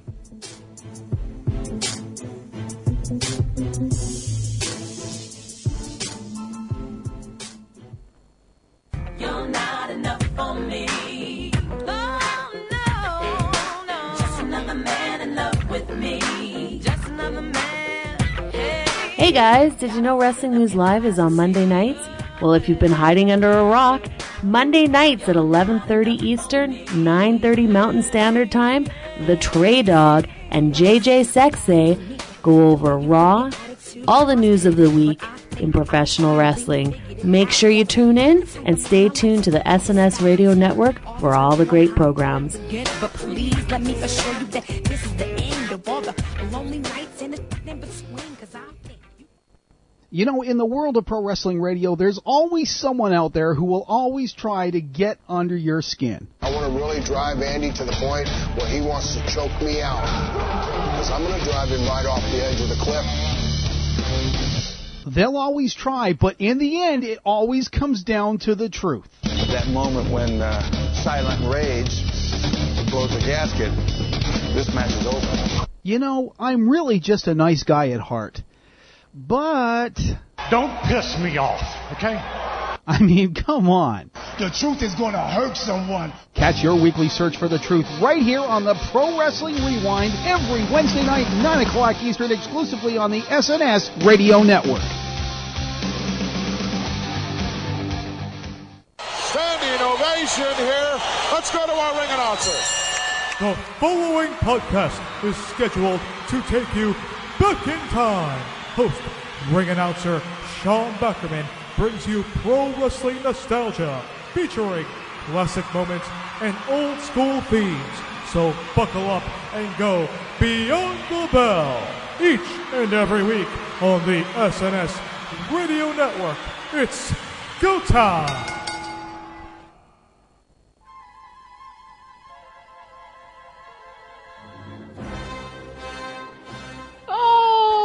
Take it right out into space. Oh, it'll calm the nerves down. What could go wrong? That is the last time I am trusting a Ferengi. Oh, the go press.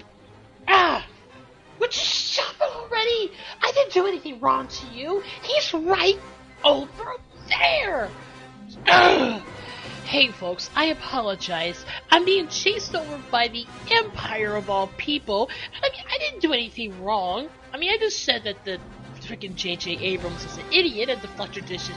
But, I mean, the Millennium Falcon is right over there. Go after them. They did something wrong to you. But I do have a few seconds to remind you guys to check out the Elite Force Podcast, located over at www.eliteforcepodcast.com, also over at www.snsradionetwork.com and chrisjonesgaming.net. Each and every week, the Elite Force Podcast covers some of the top news going on in the world of science fiction, and also pays tribute to some of the greats that have paved the way to making science fiction one of the great genres of entertainment. So check out the Elite Force Podcast every Wednesday and Sundays with your hosts William Walkie Walker, Philip Mindwipe Morris, and Chuck W. over at EliteForcePodcast.com, the SNS Radio Network, www.snsradionetwork.com, and ChrisJonesGaming.net. Now, before I get blown up, I gotta go evade these Empire people. Oh, wait a minute. Oh, a big giant asteroid with a hole in it. Oh, I gotta go fly into it. I mean, what are the chances? What are the chances that a big worm could be in there? Oh, what could go wrong?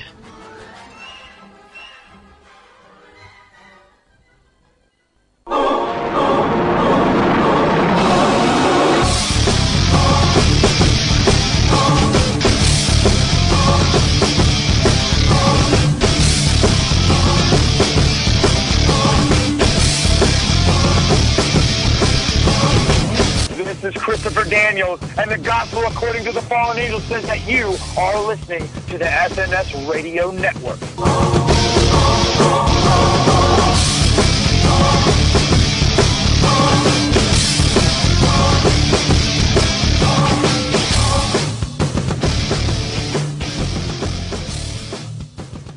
I tell you what, that walkie is something else. Let me tell you, the Elite Force Podcast, if you're not listening to that particular show right here on the SNS Radio Network, it's a break from professional wrestling, just something more that we offer to you on this network. I'm a huge fan of sci-fi, and, I've been on Walkie Show a couple of times. I love talking sci-fi with my brother from another mother, the very spaced out William Walkie Walker, and I've yet to talk with Philip Mindwipe Morris just yet, but I'm sure that on a future episode of EFP, I will probably hang out with those guys just because it's fun for me to talk a little sci-fi, and that is definitely a show on this network that you can hear all the sci-fi goodness. So check it out, the Elite Force Podcast. And I asked Walkie for a commercial, and I got one. So there you go.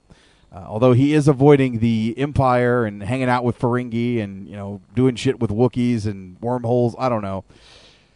It's getting a bit advanced for me, but I digress. Welcome back to Unplugged. I, of course, am JJ, all caps, Sexay, Mr. Money on the mic, if you will, for lack of a better term.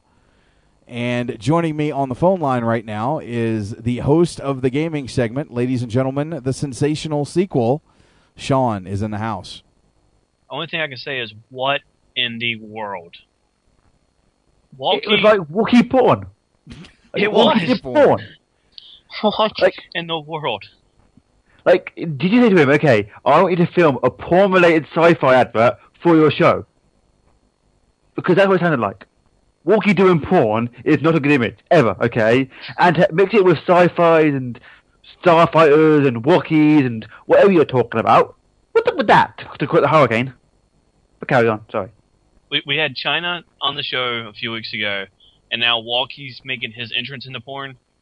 I think we need to have a talk. I can neither... Well, hold on a second. I don't know where this Walkie porn talk is coming from. I can neither confirm nor deny that Walkie is doing any kind of science fiction porn with anybody. I think the advert confirms it already. That was... I mean, that stuff might happen at Dragon Con and other places, but I don't know. What con? Dragon Con. It's a science fiction convention that they do every so often, and in Atlanta. In Atlanta, thank you. And there's other ones. My good friends from Arkansas, my best friend and his wife have gone to a couple of these and told me some of the crazy stories. And I got to get working on this. I haven't talked to Dave in a while, but my best friend in the world, David Ships, who lives in Little Rock, Arkansas, and you've heard me talk about him before. He actually went to wrestling school back after high school. His mom was pushing him to go to college, and he said, look, I want to go do the wrestling thing. So rather than go to college, he went to wrestling school. He worked for Sam Kent in Georgia for a little bit and had a hand in training a guy by the name of Bull Buchanan later on, who was wrestling as Sunset Sam McGraw.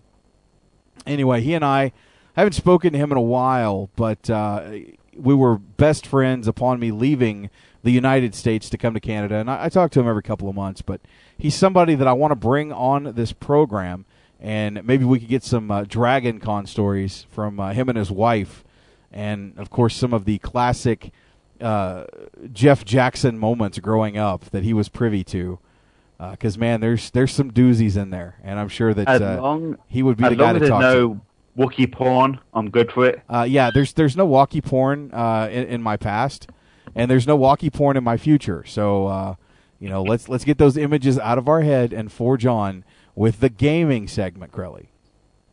I'm still mind blown by that advert. It sounded like you're getting probed by one of the... I don't know much about Star Wars, so you have to forgive me, or whatever it was. But at point, it sounds like you're getting probed by some alien kind of being, and it doesn't sound right. I mean, maybe I'm going off a tangent here, but if we're trying to promote sci-fi, I get it, but are we now branching into porn? I know we've got gaming and wrestling. Is that now our... hell, cool China, okay? Have Wookiee in China co-host the porn show. Why not, okay? Actually, hold on before you get started. If we're going to do a porn show, I'm going to go to the resident expert on porn, Mark the Shark DiCarlo. Oh, yeah. Okay, Mark the Shark, Chinaman Wookiee can host a porn show, think of some porn-related name, have some sci-fi, because that's apparently what he's into, and that would make our network more of a wider branch, because that commercial... Well, okay, I tell you what, since we're on the subject of sci-fi porn, I did watch a porn back in my high school days called Sex Trek, which was a take off of Star Trek. By any chance, did it star Wookiee? Because that's what it sounded like. And you had, let me see, the cast and crew were, you had Mr. Sperm, who was obviously Mr. Spock, and you had Squatty, who was replacing Mr. Scott, and they called him Squatty for a reason. I think you can figure it out. But those were just two of the characters that were, involved in. I think it was Lieutenant Hoare was another one. So, I mean, just let your mind go at ease. Maybe we can get Mark the Shark DiCarlo to start doing a porn segment. No, I'm kidding. Let's move on to the gaming segment, you sick fucks. Hey, me and Sean were able to cut that advert that sounds like a porno. Just saying. Okay, moving on. Well, first off, how's it going, guys? I mean, I've been at work all day, so I really haven't had time to sit down and talk to anybody. I mean, JJ, we talked a few minutes yesterday. I mean, how was Smackdown tonight? I didn't get a chance to catch up. What I saw of it was pretty good. Okay, maybe I'll have to check it out then. I'm really curious. So gaming news. I got a little bit of gaming news. I've got some Comic-Con / movie news. And then I have something else I want to talk about. But first off, let's talk some gaming news. The major news story for me today is something happening at Nintendo that I never expected. The first thing is Nintendo is dropping the 3DS price to $170 on August 12th. Wow. Now, that's a huge thing because it just came out about 2 or 3 months ago, and it's already getting cut about a third. It's currently at $250, and it's dropping to $169.99 in the United States. I'm not sure if it's dropping in Eurogamer or Europe. Excuse me. Eurogamer is their gaming place over there. Yep, been there before. But right now, the price in Japan is 25,000 yen, which is currently, which is about $317, and it's getting dropped to 15,000 yen, which is $190. So that's a major drop in their price for this, and especially with the fact that this is one of their newest handheld consoles, and it's also basically brand new. A lot of stuff's coming out for it. So it's really huge news that this is coming out. But something else that's big news is Satoru. I want to make sure I get his name right. Satoru Iwata, who is the president of Nintendo in Japan, is cutting his own pay by 50% because he doesn't want the company. He doesn't want to have to cost the company because the 3DS is selling bad. His compensation last year was 137 million yen, which is 1.8 million yen, which includes his salary and performance-based compensation. They're not saying what his price is now, but 50% is still a major cut for the president of a company. And even his other representative directors, which include the senior managing directors, Miyamoto and Hatano, are taking 30% pay cuts, and a lot of other executives will be losing 20% off their salaries. Nintendo. In retrospect, I mean, let's look at some of the handheld consoles that Nintendo has had over the years. I think it's safe to say, and this is just my opinion, my 2 cents. It's safe to say that the 3DS is damn near dead. I think it's going to go down. That coming out, I'm sure that it'll pick up once this price drops and the game's coming out. I mean, yeah, but they've got how much was it when it came out, Sean? $250, $300. So, and they've dropped the price to what, $170 now? $170. And it hasn't even been out a year yet. Yeah. Yeah, it's dead. They might have some new games coming out. It's dead. I can't stand it. I cannot stand the 3DS. Whenever I use the 3D, I feel really, really dizzy. And I know there was a high return rate here in England. That console to me, whilst it had good ideas with the 3D, it's not something I would ever buy. It's kind of useless in my opinion. But that's just me using my opinion there. I buy it mainly. I don't care about the 3D feature. I more so care about the games that are coming out for it. I mean, one of the biggest games that had come out was Ocarina of Time, which just came out and has already sold over 1 million copies. That's pretty large for a game that just came out almost a month ago. So, I'm really curious to see how their other sales will go once the 3DS does drop its price in August, because they have Mario Kart coming out, they have a new Mario Party. Other games are actually blanking on my mind, but they also have Netflix, which is going to be starting a 3D feature on the 3DS very soon. So now, is that feature available in Canada? I'm not sure about that. Shut up, we'd Crowley. have to. I will cut your microphone. Oh. And by doing that, I mean I'll release you from the phone line. But the entire executive staff taking a pay cut just because of the 3DS performance sales is really huge. It says that the company isn't making that much money, so to take care of this, we're going to cut our salaries. You'll never see Sony doing this. You'll never see Microsoft doing this. Yeah, but I see your point. But to cut your own salaries to try and make a profit off something that is not doing very well is a sign of failure. Again, I think it's ridiculous that this system hasn't been out that long. I heard a lot of rave reviews on the 3DS, but it's looking like it's about to go the way of the dodo. And these guys can cut their salary all they want. At the end of the day, if a product is not selling, a product is not marketable, a product is not netting you profit, you're having to cut your salaries, there is a problem. Yeah, and JJ, by the way, I think you meant the 3DS is going to go the way of the Virtual Boy. And the dodo. It's pretty much the same thing. They're both, in other words, extinct. Yeah. Virtual Boy, man. What a bad concept for its time. Dude, I remember when that came out back in, what was it, 1994, 93, somewhere around there? Yeah. I remember going to a Toys R Us down the road from where I lived, and they had, the setup, the demo. And I played that thing, and after I was done, I couldn't see anything but red for like a fucking hour. Yeah. I mean, I had the same thing. We went to a Toys R Us. I got to see it, and I was kind of like, I want to try this thing out. I sat there and played it for about 20 minutes, and I stepped away. I had a headache. I was seeing red. I was just like, okay, this isn't good. So the Virtual Boy was a good idea for the time, but having it as it was not good at all. So I'm definitely curious, as I said, to see what will happen with the price drop for the 3DS.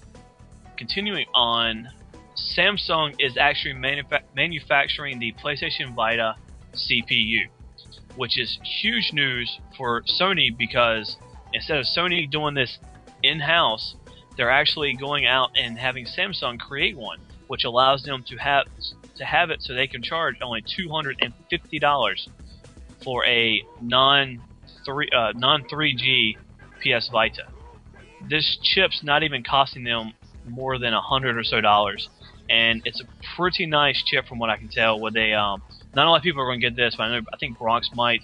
It's using a 45 nanometer processor, so it's really cool, and it's also using something called the Emotion Engine for the cell. So it's definitely a very cool moment for Sony that they're allowing someone outside to create the processor for the Samsung. Wow. Yeah, it's a good moment. Red Faction. Unfortunately, I don't like to hear this, but with Red Faction Armageddon like it was, just not... Armageddon was probably one of the worst Red Faction games I've played in a long time. The story was a good idea, but was not enjoyable at all. They took it away from it being a sandbox and made it really linear.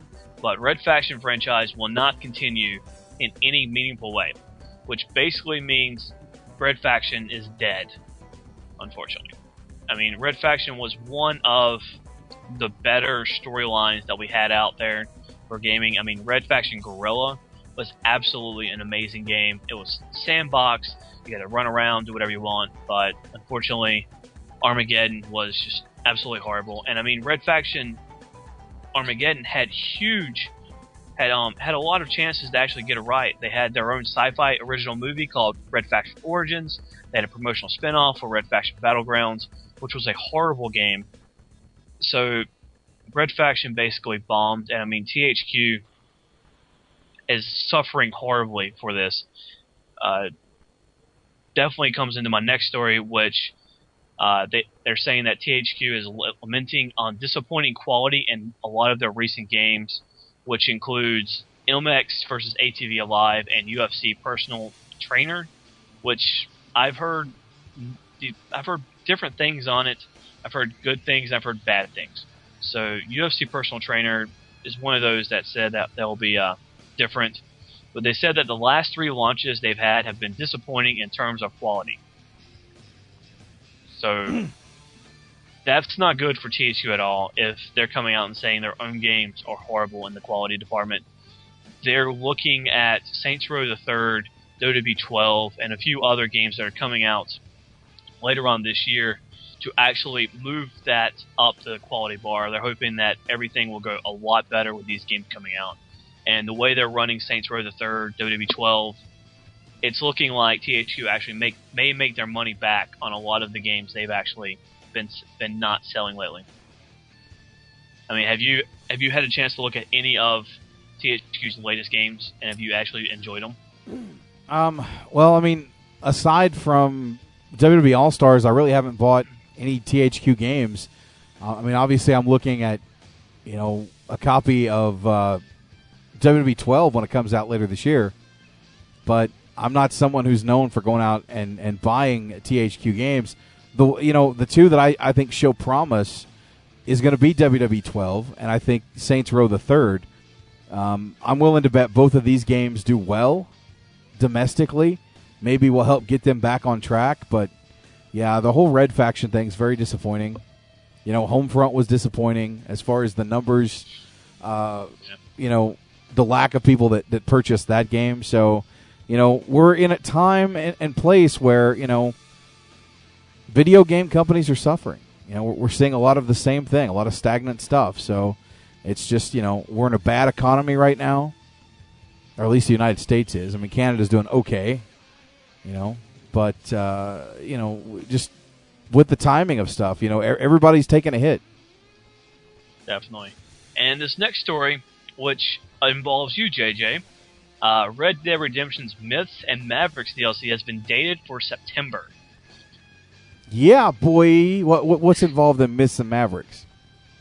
Myths and Mavericks will add a few fan-favorite character skins to players' rosters, as well as a few new battlegrounds to Deathmatch, Gang, Grab the Bag, and other popular online modes.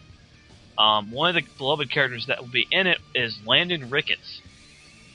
Yeah, he's in the game now as a zombie. Well, apparently he's going to be playable. That's cool because you can literally have zombie Ricketts if you have if you got Undead Nightmare and you play online, you can actually play as Landon Ricketts from The Damned, and some of the other characters that were killed off in the game in the story, along with zombie John Marston. So pretty cool stuff. I'm actually looking at picking up Red Dead Redemption again, and hopefully I'll find it a little cheaper this time around. You probably will. I've had fun actually playing matches with my little brother on Red Dead Redemption. It's just I love that game compared to Grand Theft Auto 4, and I was a huge fan of that game. But I love the multiplayer on Red Dead Redemption. I love getting a posse together and having fun. It's just, to me, that is probably one of the best online multiplayer games that I've played in a long, long time. So I'm looking forward to this next DLC pack because I'll definitely pick that one up for sure. Definitely looking forward to it. That's really all the gaming news I have except for this last piece. If you don't know about the Call of Duty XP conference, which is basically it was coined today the QuakeCon for Call of Duty. QuakeCon is basically a gaming convention for the game Quake. So Call of Duty XP, which will be in LA, Los Angeles, California on September 2nd and 3rd, they're holding huge tournaments for people to go to Call of Duty XP. These tournaments you're able to sign up through the websites. If you have pre-ordered Modern Warfare 3 from GameStop, you'll get a code on your either your receipts, or you can go back to the store and say, hey, I want a code. The tournament, unfortunately, is sponsored by Xbox 360, so it's looking like that pretty much the entire tournament will be on the 360. So that's a hate crime. Well, I don't know. I think a lot of conspiracy abound. Well, Crowley, why don't you go pick up an Xbox 360 and see what happens? Because there is a United Kingdom tournament through HMV. So intact. Through HMV.com and Xbox Live. and GameStop is having their own. I will actually be entering into the Team Deathmatch and the free-for-all tournaments with my clan. We haven't decided our name yet, but it's actually guys I worked with at GameStop. And the prize for the winners of the tournaments are $1 million. So this is your chance to make some cash. It's definitely big news for the guys who play the Xbox 360 version of Call of Duty. So definitely go check it out if you want to enter. If you want to check it out, go to callofduty.com/XP, and you'll be carried straight to the Call of Duty XP website. This should totally be like Alberto Del Rio's theme music. In fact, that's what it was.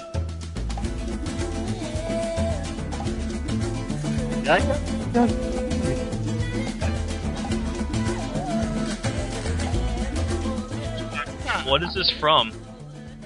This is Vega's remixed theme music from Street Fighter 2.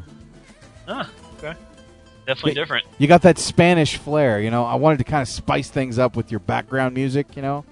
Have a little, you know, Latino flair in the background, you know. Since we have no Latinos on the show right now, you know, I just thought we'd give that Latin flair.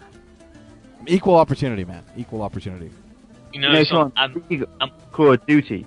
I've actually got an invite to the Call of Duty Elite Beta, and legally I'm not meant to talk about it, but I don't care. It starts, I think, next week. Yeah. So, I got my email yesterday to confirm it. So, I might potentially next week break the law by talking about the beta. We'll see. See what Nice. offers me. JJ, I meant to talk to you about this. This is something that I definitely think you'd be curious at. I got the chance to talk to a guy who was actually in the beta for Star Wars The Old Republic. And we talked about it for about 30 or 45 minutes. And one of the things we talked about was the style the game is done. You know how well, I'm pretty sure you don't, but most MMOs have a linear style of playing. It's basically, you go in, you do one thing, and that's basically it. You go talk to somebody, and they give you the quest, and then that's it. For Old Republic, they actually gave it a BioWare type of stuff, of quest lines. Instead of just talking to somebody and getting a quest, you go up to them. There's actually a tree that you can use to talk to them, just like in Star Wars Knights of the Old Republic 1 and 2. And actually, one of the things he actually said was, one of the quests he did was, this village is diseased by something, they don't know what it is, and you have to go create a antidote. Well, you have the choice to give the antidote either to the villagers or go sell it on the black market and make some money off of it. Wow. BioWare is completely changing up the MMO market by allowing people to make these kind of decisions. And this game is slated, they're saying, for next year, but rumors are right now that this game will be released November or December of this year.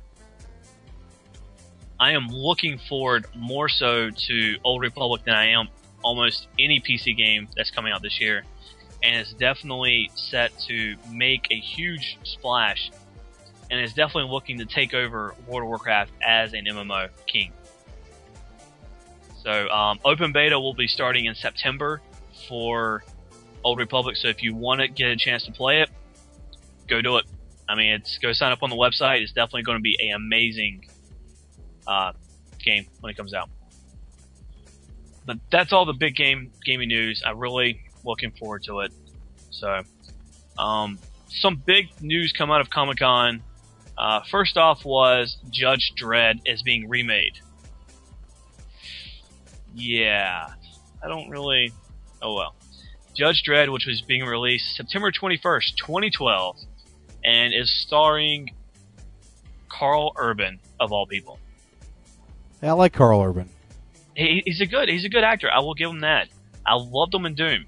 Don't get me wrong, Doom was shit, but he was about the best part of that movie. Yeah, he was.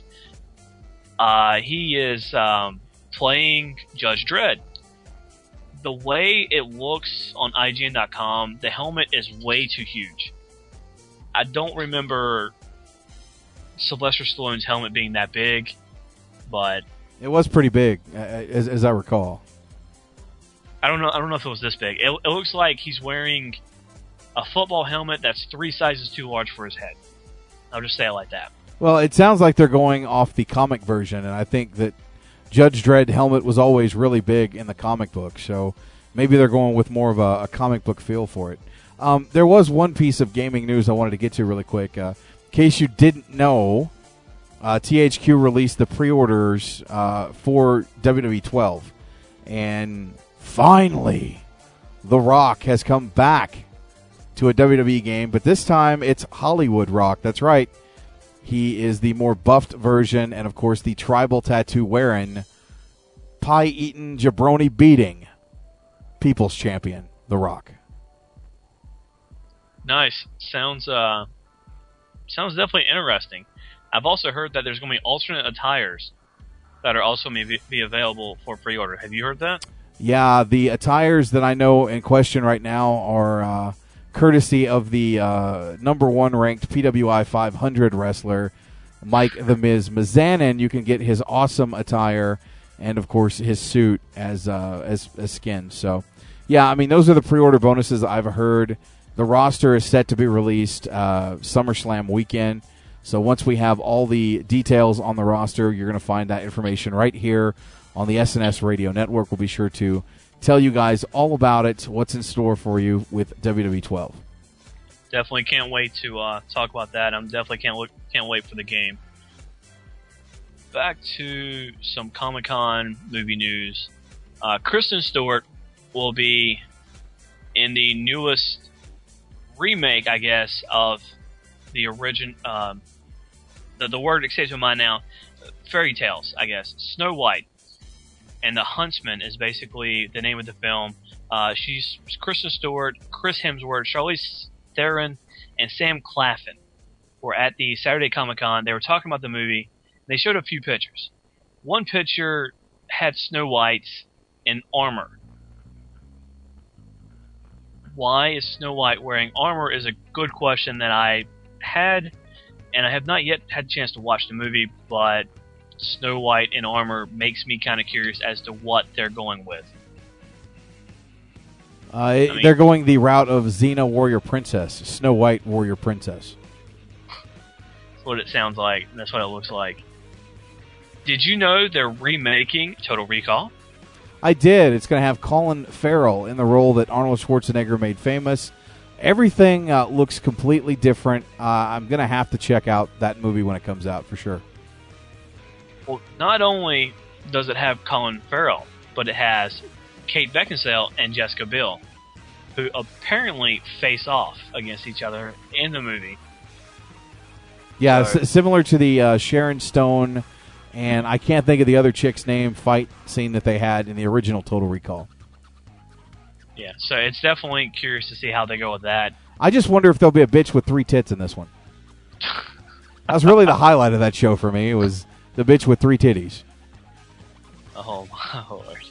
That's definitely different. She gave birth, she had a litter. Why else would she have 3 titties? Think about it. Moving on. One more piece of news. They released the posters for the Avengers. The posters basically have the Hulk, Nick Fury, and a few S.H.I.E.L.D. agents, Thor, Hawkeye. Who's that? Black Widow, Black Widow, Iron Man, and Captain America. Almost every single poster says May 2012, except for Captain America's, who's on the bottom it says assembled. These are very curious, and I'm really curious to see if they release these as posters for people to pick up, or if these are just posters they had at Comic-Con itself. The one thing that really makes me wonder what's going on is Hawkeye looks very ugly in this picture. I believe Hawkeye actually had a mask in the comics. It's been a while since I've read those comics. Definitely wondering what's going on there with Hawkeye. I mean, he's got a great bow and arrow set up. He looks great. There's a helicarrier behind him, but he looks ugly as crap. So I'm really wondering what's going on there. The movie is setting up, apparently, at the end of Captain America, after the credits, is a trailer or a setup, more so, for the Avengers. So I really want to go see Captain America, more so I can see what's at the end of the credits. Very cool. One more thing. This is comic news. DC Comics is going to be... how can I say this? Rebooting almost every single one of their comics. Why? I don't know. So, I really don't know what's going on with DC. They're taking their talents to South Beach and restarting everything. Is that the true story, or are you just joking? Well, no, they're taking their talents to South Beach. They want to reboot the whole fucking shebang. The whole series. The whole universe. They weren't happy with the way things were going. I'm really curious. I don't know why they're doing that, because, number one, the Green Lantern universe that's going on right now is absolutely amazing. Blackest Night just finished up. Now you're on Brightest Day. One of the greatest storylines I've read in a very long time, not including the Civil War that just happened in Marvel Comics. When do we get to Corniest Name? Would that be the next series? What? Moving on. Went over your head. You know, Blackest Night, Brightest Day. I just said, when do we get to Corniest Name? I mean, just, you know, it's okay. It's definitely looking a little weird for DC to go out and do this, since Marvel is bulking up with a lot of their stuff. So DC, I don't know what you're doing, guys, but let's get it figured out. Don't mess with Green Lantern. The comics are great. Mess with the movie if you're gonna mess with anything. That's all I got. Oh, except for go to the forums. Check out the forums. There's a great one set up in the general gaming, made by Concept, where you can actually put your gamertag or PSN nickname in there. And I mean, the only person who's done it other than Concept is Rodriguez904. So I mean, guys, throw your gamertags on here. Maybe you guys can find some more people for your WNL clan on Black Ops for the PS3. Maybe we can get one started up on the 360. Who knows? But go sign up for the SNS forums. You can find it at the top of the SNS webpage. It says forums right there. Go sign up for them. It's definitely going to be interesting. True that. Go ahead, Crowley. I was going to say, is Sean brings up the whole WNL PSN Black Ops team. I was playing with the guys last week, and we won about 10 games back-to-back. Been an absolute owning streak. Like, it was myself, it was Trent, it was Maze, it was Mac Daddy, and Concept. And we kicked ass and took names and represented.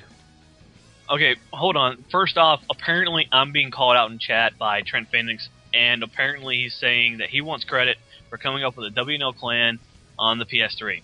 There you go, Trent. You happy? Wait a minute. The fact that I had to carry him to a good game, he gets no credit. I had 3 grand a point, he had 1 grand. I had to carry him to a good game. So he gets no credit. Wow. Well, okay. Tell the truth. JJ? Sorry, I'm handling something in chat. Okay, that's fine. I think I broke the chat room. Now, speaking of Black Ops. Yeah, the next time you ban somebody for no fucking reason, I'm de-opping you and banning your ass. What happened there was basically Don kicked Trent, and I tried to kick Don, but I clicked ban for life, or so I don't know. Yeah, there is a kick button and a ban button. You hit the kick button, not the ban button, Krelly. I don't have a kick button. I have a PM, whom is, and ban. Calm down. There is no kick button. It's basically a you got to type it in. Well, yeah, I'm in MRC, so I do have that option. I'm not in the same... I'm in the chat room with you guys, but I'm not on the website. I'm actually through the MIRC client. I'm not even on SNSRadioNetwork.com. That might be the problem then, because I'm on the SNS site. By the way, I just got a text message from a friend of mine. Apparently, it's double XP Call of Duty going on right now, and they have a a mode right now called Nuketown 24/7. That is going on right now. I am probably going to be checking that out as soon as the show is over. That map. You know what? I do credit Treyarch. The new bunch of maps are fantastic. To me, they're a lot like the old COD 4 maps. Just like the action zones and that stuff. So I didn't like Call of Dead. I thought the zombies was awful because the whole game was based around the Easter egg. At least on this zombie game, the Easter egg is an option, and it's a fun option, but it's freaking long and takes absolute ages. But it certainly is a great DLC that people should go pick up. Cheap plug. So, any more gaming news, Sean, or is that your game? Go?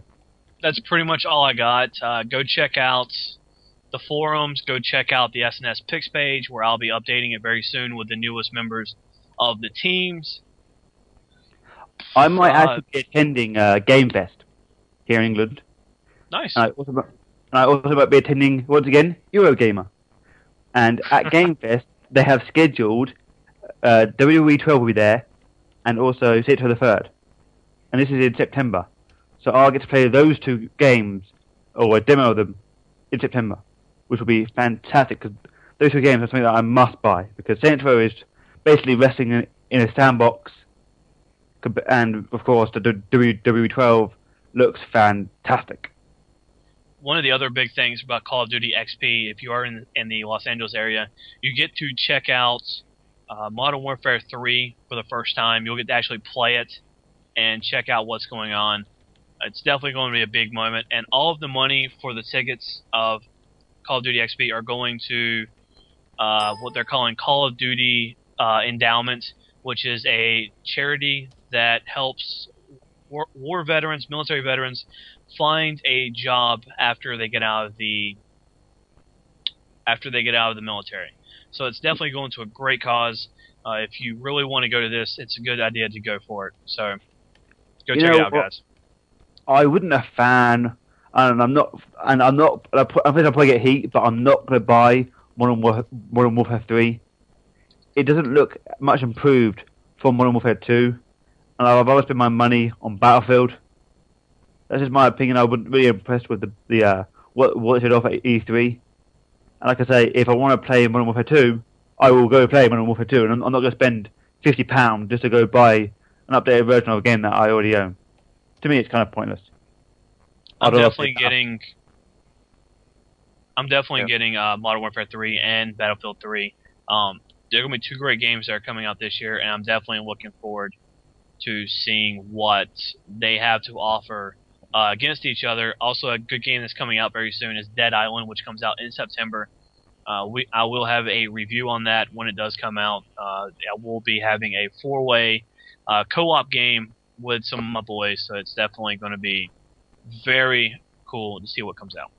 Now, I'm not sure if this is taking place in America, but here in England, if you buy the DVD Battle for Los Angeles, you actually get the Resistance 3 beta. Yes, SOCOM 4 for the guys. You get into the Resistance 3 beta, yeah. I believe with SOCOM 4, you also got into another beta. Now, I was a huge fan of 1 and 2 Resistance, because of course you have your bog standard war games like Battlefield and COD, but Resistance to me was just like a brand new game I know people are like, oh, like Halo, but no, it for me, Resistance obviously something more than Halo. It's more like intense than Halo. So I would definitely be buying Resistance 3 because I loved the trailer. I loved the things that they released, and I loved the storyline mode. I mean, did you get to play either of the games, number 1 or number 2? I think I started on 1, and I really could not get into it. I think I had been kind of burned out by Halo and Call of Duty at that point.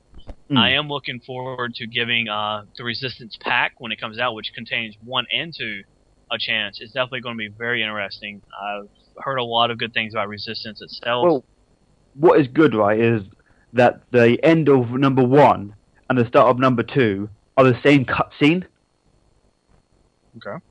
which is great because you know how like some games, literally like you have like sequel and prequel, and the prequel is like 3 or 4 years after before the sequel. Well, in this it's literally back to back, and that helps build the storyline. So and it's a great story. So I'm interested to see what happens because I think it'll be a great game. Definitely. One last thing, the Humble Bundle 3 has been released. If you don't know what the Humble Bundle is, it's basically where you get to go buy some new indie games that have just come out for whatever you want to buy them for. It's a huge thing. All the money goes to charity, goes to the creators of the indie bundle. So go check it out. It's the Humble Bundle, which is at thehumblebundle.com. So check it out, guys. All right, there you have it. That does it for the gaming segment for tonight. I do want to shift to the phone lines. So if you guys want to call in tonight, the number 501-588-7957. We're going to do something a little different with the phone calls. Come in, say what you want to say, and we're going to wrap things up. Just look at maybe a 5-minute time limit because we kind of run long on the phone calls. I want to get as many people in a short amount of time as opposed to having one call kind of dominate the phone calls. So the number 501-588-7957, and say what you need to say, and let's go ahead and wrap things up here on the program. With that being said, let's go to the phone lines. Welcome to Unplugged. Who's this? What's going on, JJ? This is Rick. Rick, what's going on, dude? I wanted to thank Crowley for ruining my night. I appreciate that, buddy. He excels at that. Don't worry. I'm sitting here watching two chicks beat the hell out of each other at HDNet. This dude's in here banning people by accident and not knowing how to reverse it. I'm like, oh, nobody else knows, so I had to walk all the way upstairs, and then I missed the chicks beating each other up. But that's the truth. I was watching two chicks fight, and friggin' Crowley bans Don Bronx, but the reason I call is I wanted to tell the people to quit bitching about the Miz being the top guy, because he was the top guy for that year. Therefore, he should be number one. And it's not because he's awesome. It's because he was number one. That's it. That's all I have. Thank you. Fair enough. Thanks, Rick. Bye now. Sorry that Crowley ruined your night, man. Hell, to be fair, if I was Rick, I would just ignore Don for about 20 minutes and just watch the chicks beating up on each other. Because the chicks are much more important than Don. Man, no offense. But I'd rather watch the chicks fight and unban Don. Wow. Really? You just said that? That was not nice. So once again, the phone lines are open. 501-588-7957. While we're waiting on a phone call, there was a story, and I can't believe I didn't think about bringing this up earlier. There was a story, and I know we didn't cover this on the program, about the Intercontinental Champion Ezekiel Jackson not being allowed into Smackdown this past week. What in the hell is going on in this company when a large black man who happens to be the Intercontinental Champion is not allowed in the arena because the security doesn't realize he's a WWE superstar? Hello? Have you seen this guy? Is he not carrying? Ahmed Johnson. Is he not carrying the Intercontinental belt around? I don't know if it was just mistaken identity, if he didn't have identification, but how does your Intercontinental Champion not find his way into the arena by security? That is ridiculous. How do you mistake Ezekiel Jackson? Not many people look like him.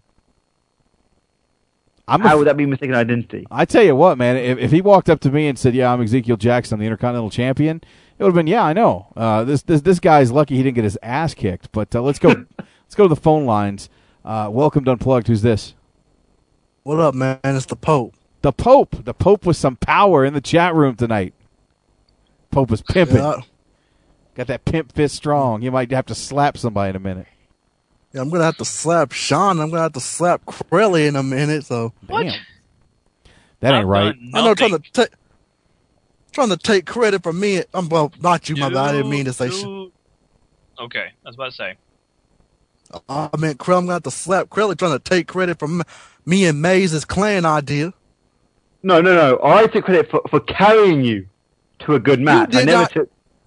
You did not carry me. I got a flag capture. You just happened to get 3 because you were running. That's the best thing you did all game, man. And right now, my shoulders are hurting. Don't worry. Talking a lot of shit, foreign kid. Wow. So I'm safe for now. Come October, I'm not, but I'm safe for now. What's on your mind tonight, Trent? I really just wanted to call, get perspective on the clan idea, because I know we got it going on the PS3 big time, because a lot of us play on PS3. Hell, I even had a few people out of nowhere who weren't even in the family came to me and said, your clan is that badass, we want to join. So I even got outside members in the clan. And I would really love it to get it going on the 360 too, but I don't have a 360, so someone else would have to get it going on the 360. But I feel the clan is a really good idea because it's getting WNL out there some more and showing everyone just how dominant this family and this network has gotten. Because not only are we top of the wrestling radio world, but we are beginning to become the top of the video game world. Preach on, my brother. Preach on. And I know there's probably some more superior clans out there than that, but I mean, if they came up against us and captured the flag, we would give them a damn good show because that's our best thing. Capture the flag is our best game, then team deathmatch, and then probably domination. Those are what we excel in on. Me, Maze, Mac Daddy, and Rob, that's what we excel at. So I'm just saying, if you guys can get it going, if you guys can get it going on the 360. And Crelly, I forgot Crelly. Crelly's in the clan too, so let's not forget that. Every clan has its weak link, Oh. The weak link that caught Motorcat the flag catchers. Yeah, that's good weak link, isn't it? All right, moving on. So I'm just saying, get it going on the 360. You guys, I know. I'm sure there's plenty of people out there who got on this net family who's got Black Ops on the Xbox 360. Just get it going on 360. Maybe we can eventually have control over both. We can have domination over the PS3 and domination over the Xbox 360. And I mean, if anyone archive or whatnot have PS3 and they want to add us, my PSN gamer tag is the Angel of D because I play mad defense. So that's me. And I can't think of any of our other guys' clan tags right, because now Crelly can probably give you his, but well, that's pretty much all I have for now. I expect to see all of you guys as gamer tags in that forum post because I definitely Concept did a great job with that, actually putting that on there. So I definitely want to see people get their gamer tags on there and their PSN tags because that would be a lot of great time for people to actually get checked in. So, all right, Pope. Thanks for the call, man. All right, no problem. We'll talk to you later. All right, let's go back to the phone lines. Welcome to Unplugged. Who's this? It's Bronx. So finally, after being a good boy for weeks and weeks, I get my mod powers back, and then I get banned by Crelly after offering to take him out for drinks if he comes to New York. And this is how I'm treated? That ain't right, man. I think you should, bury him under a train when he comes to town. Oh, when he comes to New York, he's going to get got. Uh-oh. Crelly making enemies. That's not a good thing. Okay, then I'll go to Queensland. I have friends there in Queensland. I'll just stay away from the main New York. Where the hell How much is he emphasizing Queen in Queensland? I'm proud to say Queen. Do you mean Queens, New York? Oh my God! Yeah, I go there. Oh my God! Queensland? It's Queens, you idiot! Well, don't blame me, okay? My American friend always puts Queensland. Don't blame me. I blame the Americans for that. Shit, I'm outnumbered. Crelly, there's this movie that came out back in the 80s. It's called Coming to America. It stars Eddie Murphy and Arsenio Hall. And the premise of this is Eddie Murphy is an African prince in this country, and he is supposedly arranged to marry this chick from like another kingdom or something. And he doesn't want to marry her. He wants to find his own bride. So him and Arsenio Hall leave Zamunda in Africa and go to New York, to Queens, because that's the place that you would find a queen for a king. You need to watch that movie. It will enlighten you to pop culture, to Americana. Okay, I will. I can see Crowley in New York. Fuck you, Crowley. Oh, yes. Fuck you, too. Thank you so much. Fuck you, too. And fuck you. Chip, fuck you. Whenever have I ever said chip on this program? You just Ever. did. You just did. I could show you right in the show just now. You said chip. Prior to my past comment, when have I ever said in the content of the show chip? Crikey. Never. See, that there is just slander of the British. You guys are using me as a stereotypical Britishman. Which I am not. I don't go chip. I don't drink tea and scones. I don't know who my pinky up. I don't have tea of the Queen. I don't have a corgi. I don't bang in the mash. I don't go out to the hunt. I don't do that. That is stereotypical, and that is wrong. You've been talking more shit on the USA than freaking Bin Laden in the last hour, and you get upset because people are making fun of you? Come on, brother. What, Bronx? And Wow. what is a London broil? I've never had one of those. Have you? A London broil is a thick, cheap piece of steak that is like shoe leather that you gnaw on until you either throw it out or choke. Yeah, that's basically it. All right. But do you know? I won't they eat that don't with my tea sell and crumpets. English That's for muffins here in sure. England. What? They don't sell English muffins here in England. Yeah, they That's sell them a here damn in shame. Canada. It's a myth. It's a made-up thing. They literally sell them in Canada, though. I remember when I moved here and I went to McDonald's for the first time for breakfast and there were no biscuits, I was pissed. I was like, I got to eat this shit on an English muffin. Now, luckily, they do have biscuits at McDonald's, so I can get a bacon, egg, and cheese biscuit. Now, finally, after about, 4 or 5 years, I keep thinking in 20 years, they might actually bring other food from the States here. I don't know. It's just like a slow trend. And maybe Netflix. And Cartoon Network. Fuck you, Crowley. Shit, I had Cartoon Network in the 80s. I mean, what the fuck? They don't have Cartoon Network in Canada? We you have- can watch a Thundercats reboot? You got to be kidding. Really? We have like a retro Cartoon Network, but it doesn't have any of the current stuff on it. Like it shows old G.I. Joe and old Transformers and old Thundercats and stuff like that. But no, I was looking for Thundercats tonight on TV, and I'm like, you got to be fucking shitting me, because I wanted to watch it. I wanted to talk about it, but didn't get that opportunity. You'll get to watch it somehow, I'm sure. When the time comes. True that. So Bronx, before I let you go, anything else? Oh yeah, just real quick on a serious note. This whole thing with Abdullah the Butcher. I mentioned this before. Man, if you don't have anything to hide, take the fucking blood test. And what I'm wondering now is, when you sue someone in court like this, can the court actually force him to take this blood test?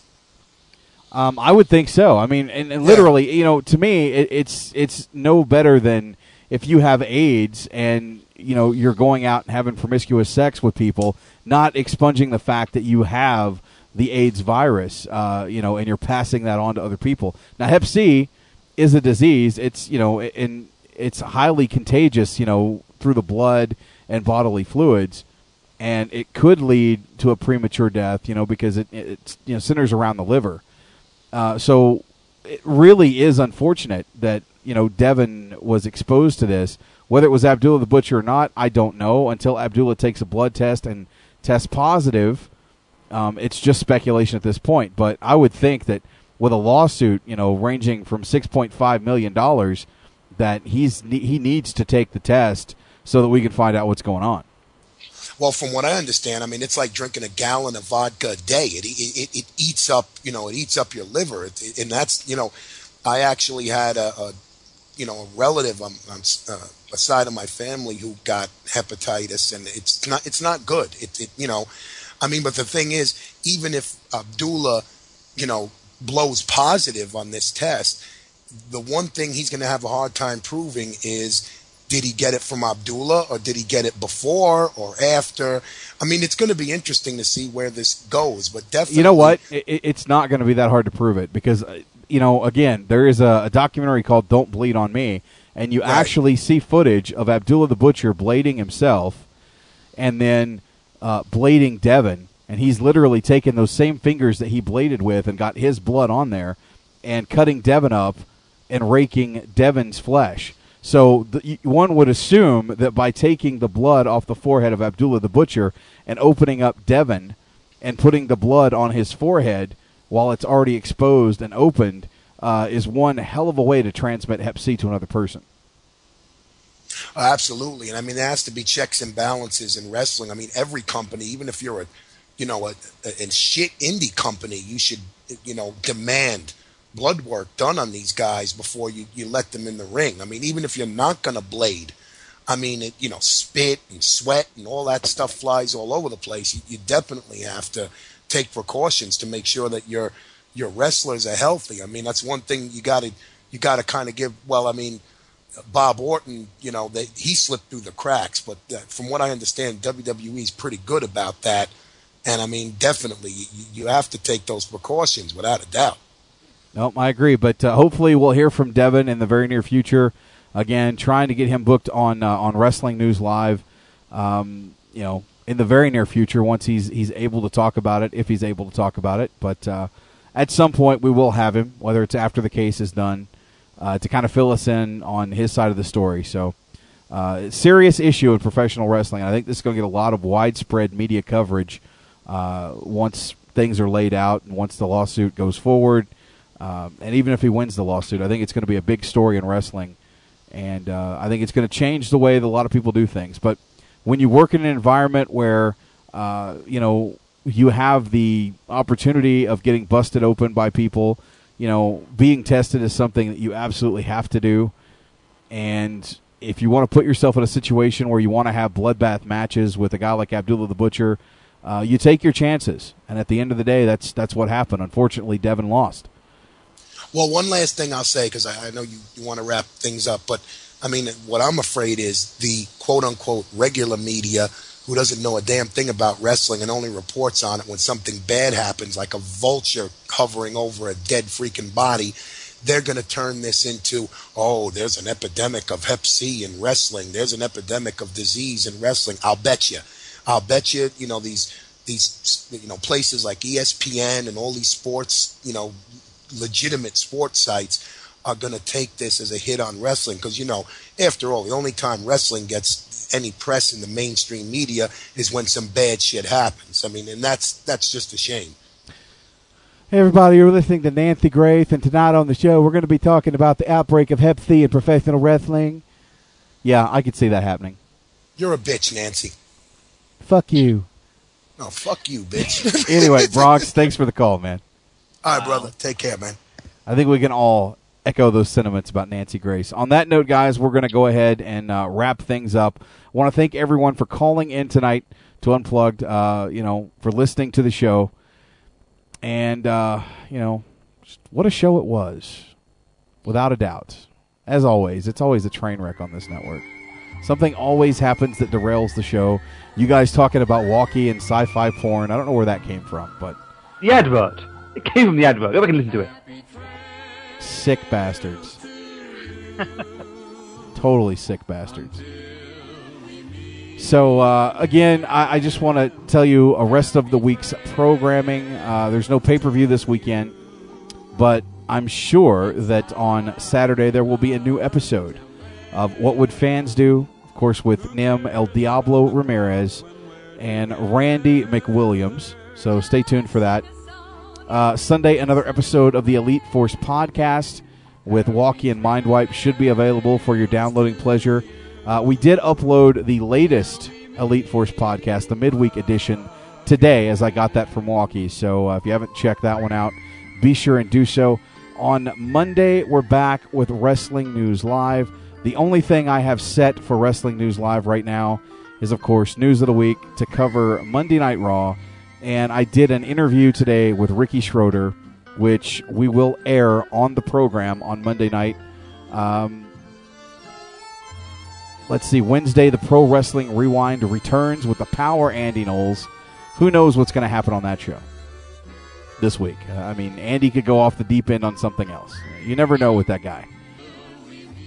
And then again, next Friday, we're back with another episode of Unplugged.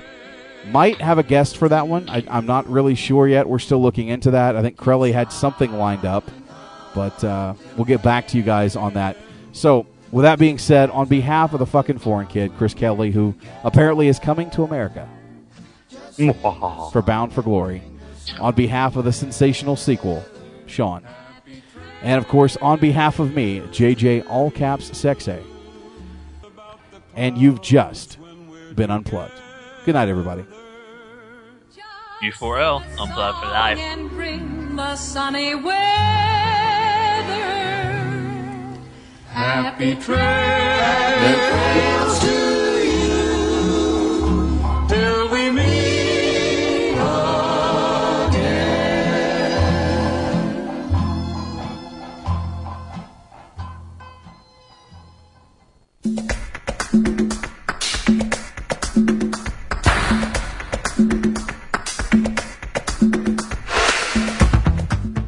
This song is for Crowley. It's from the soundtrack to Coming to America from the Eddie Murphy Arsenio Hall movie. And it's called Coming to America.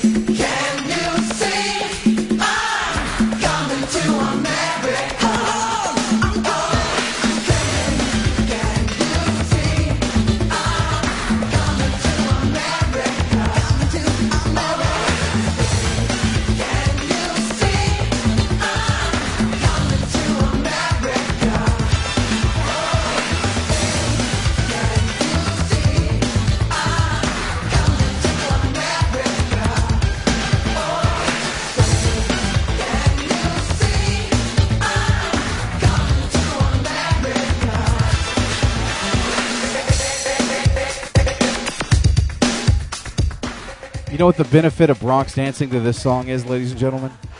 He's off his knees.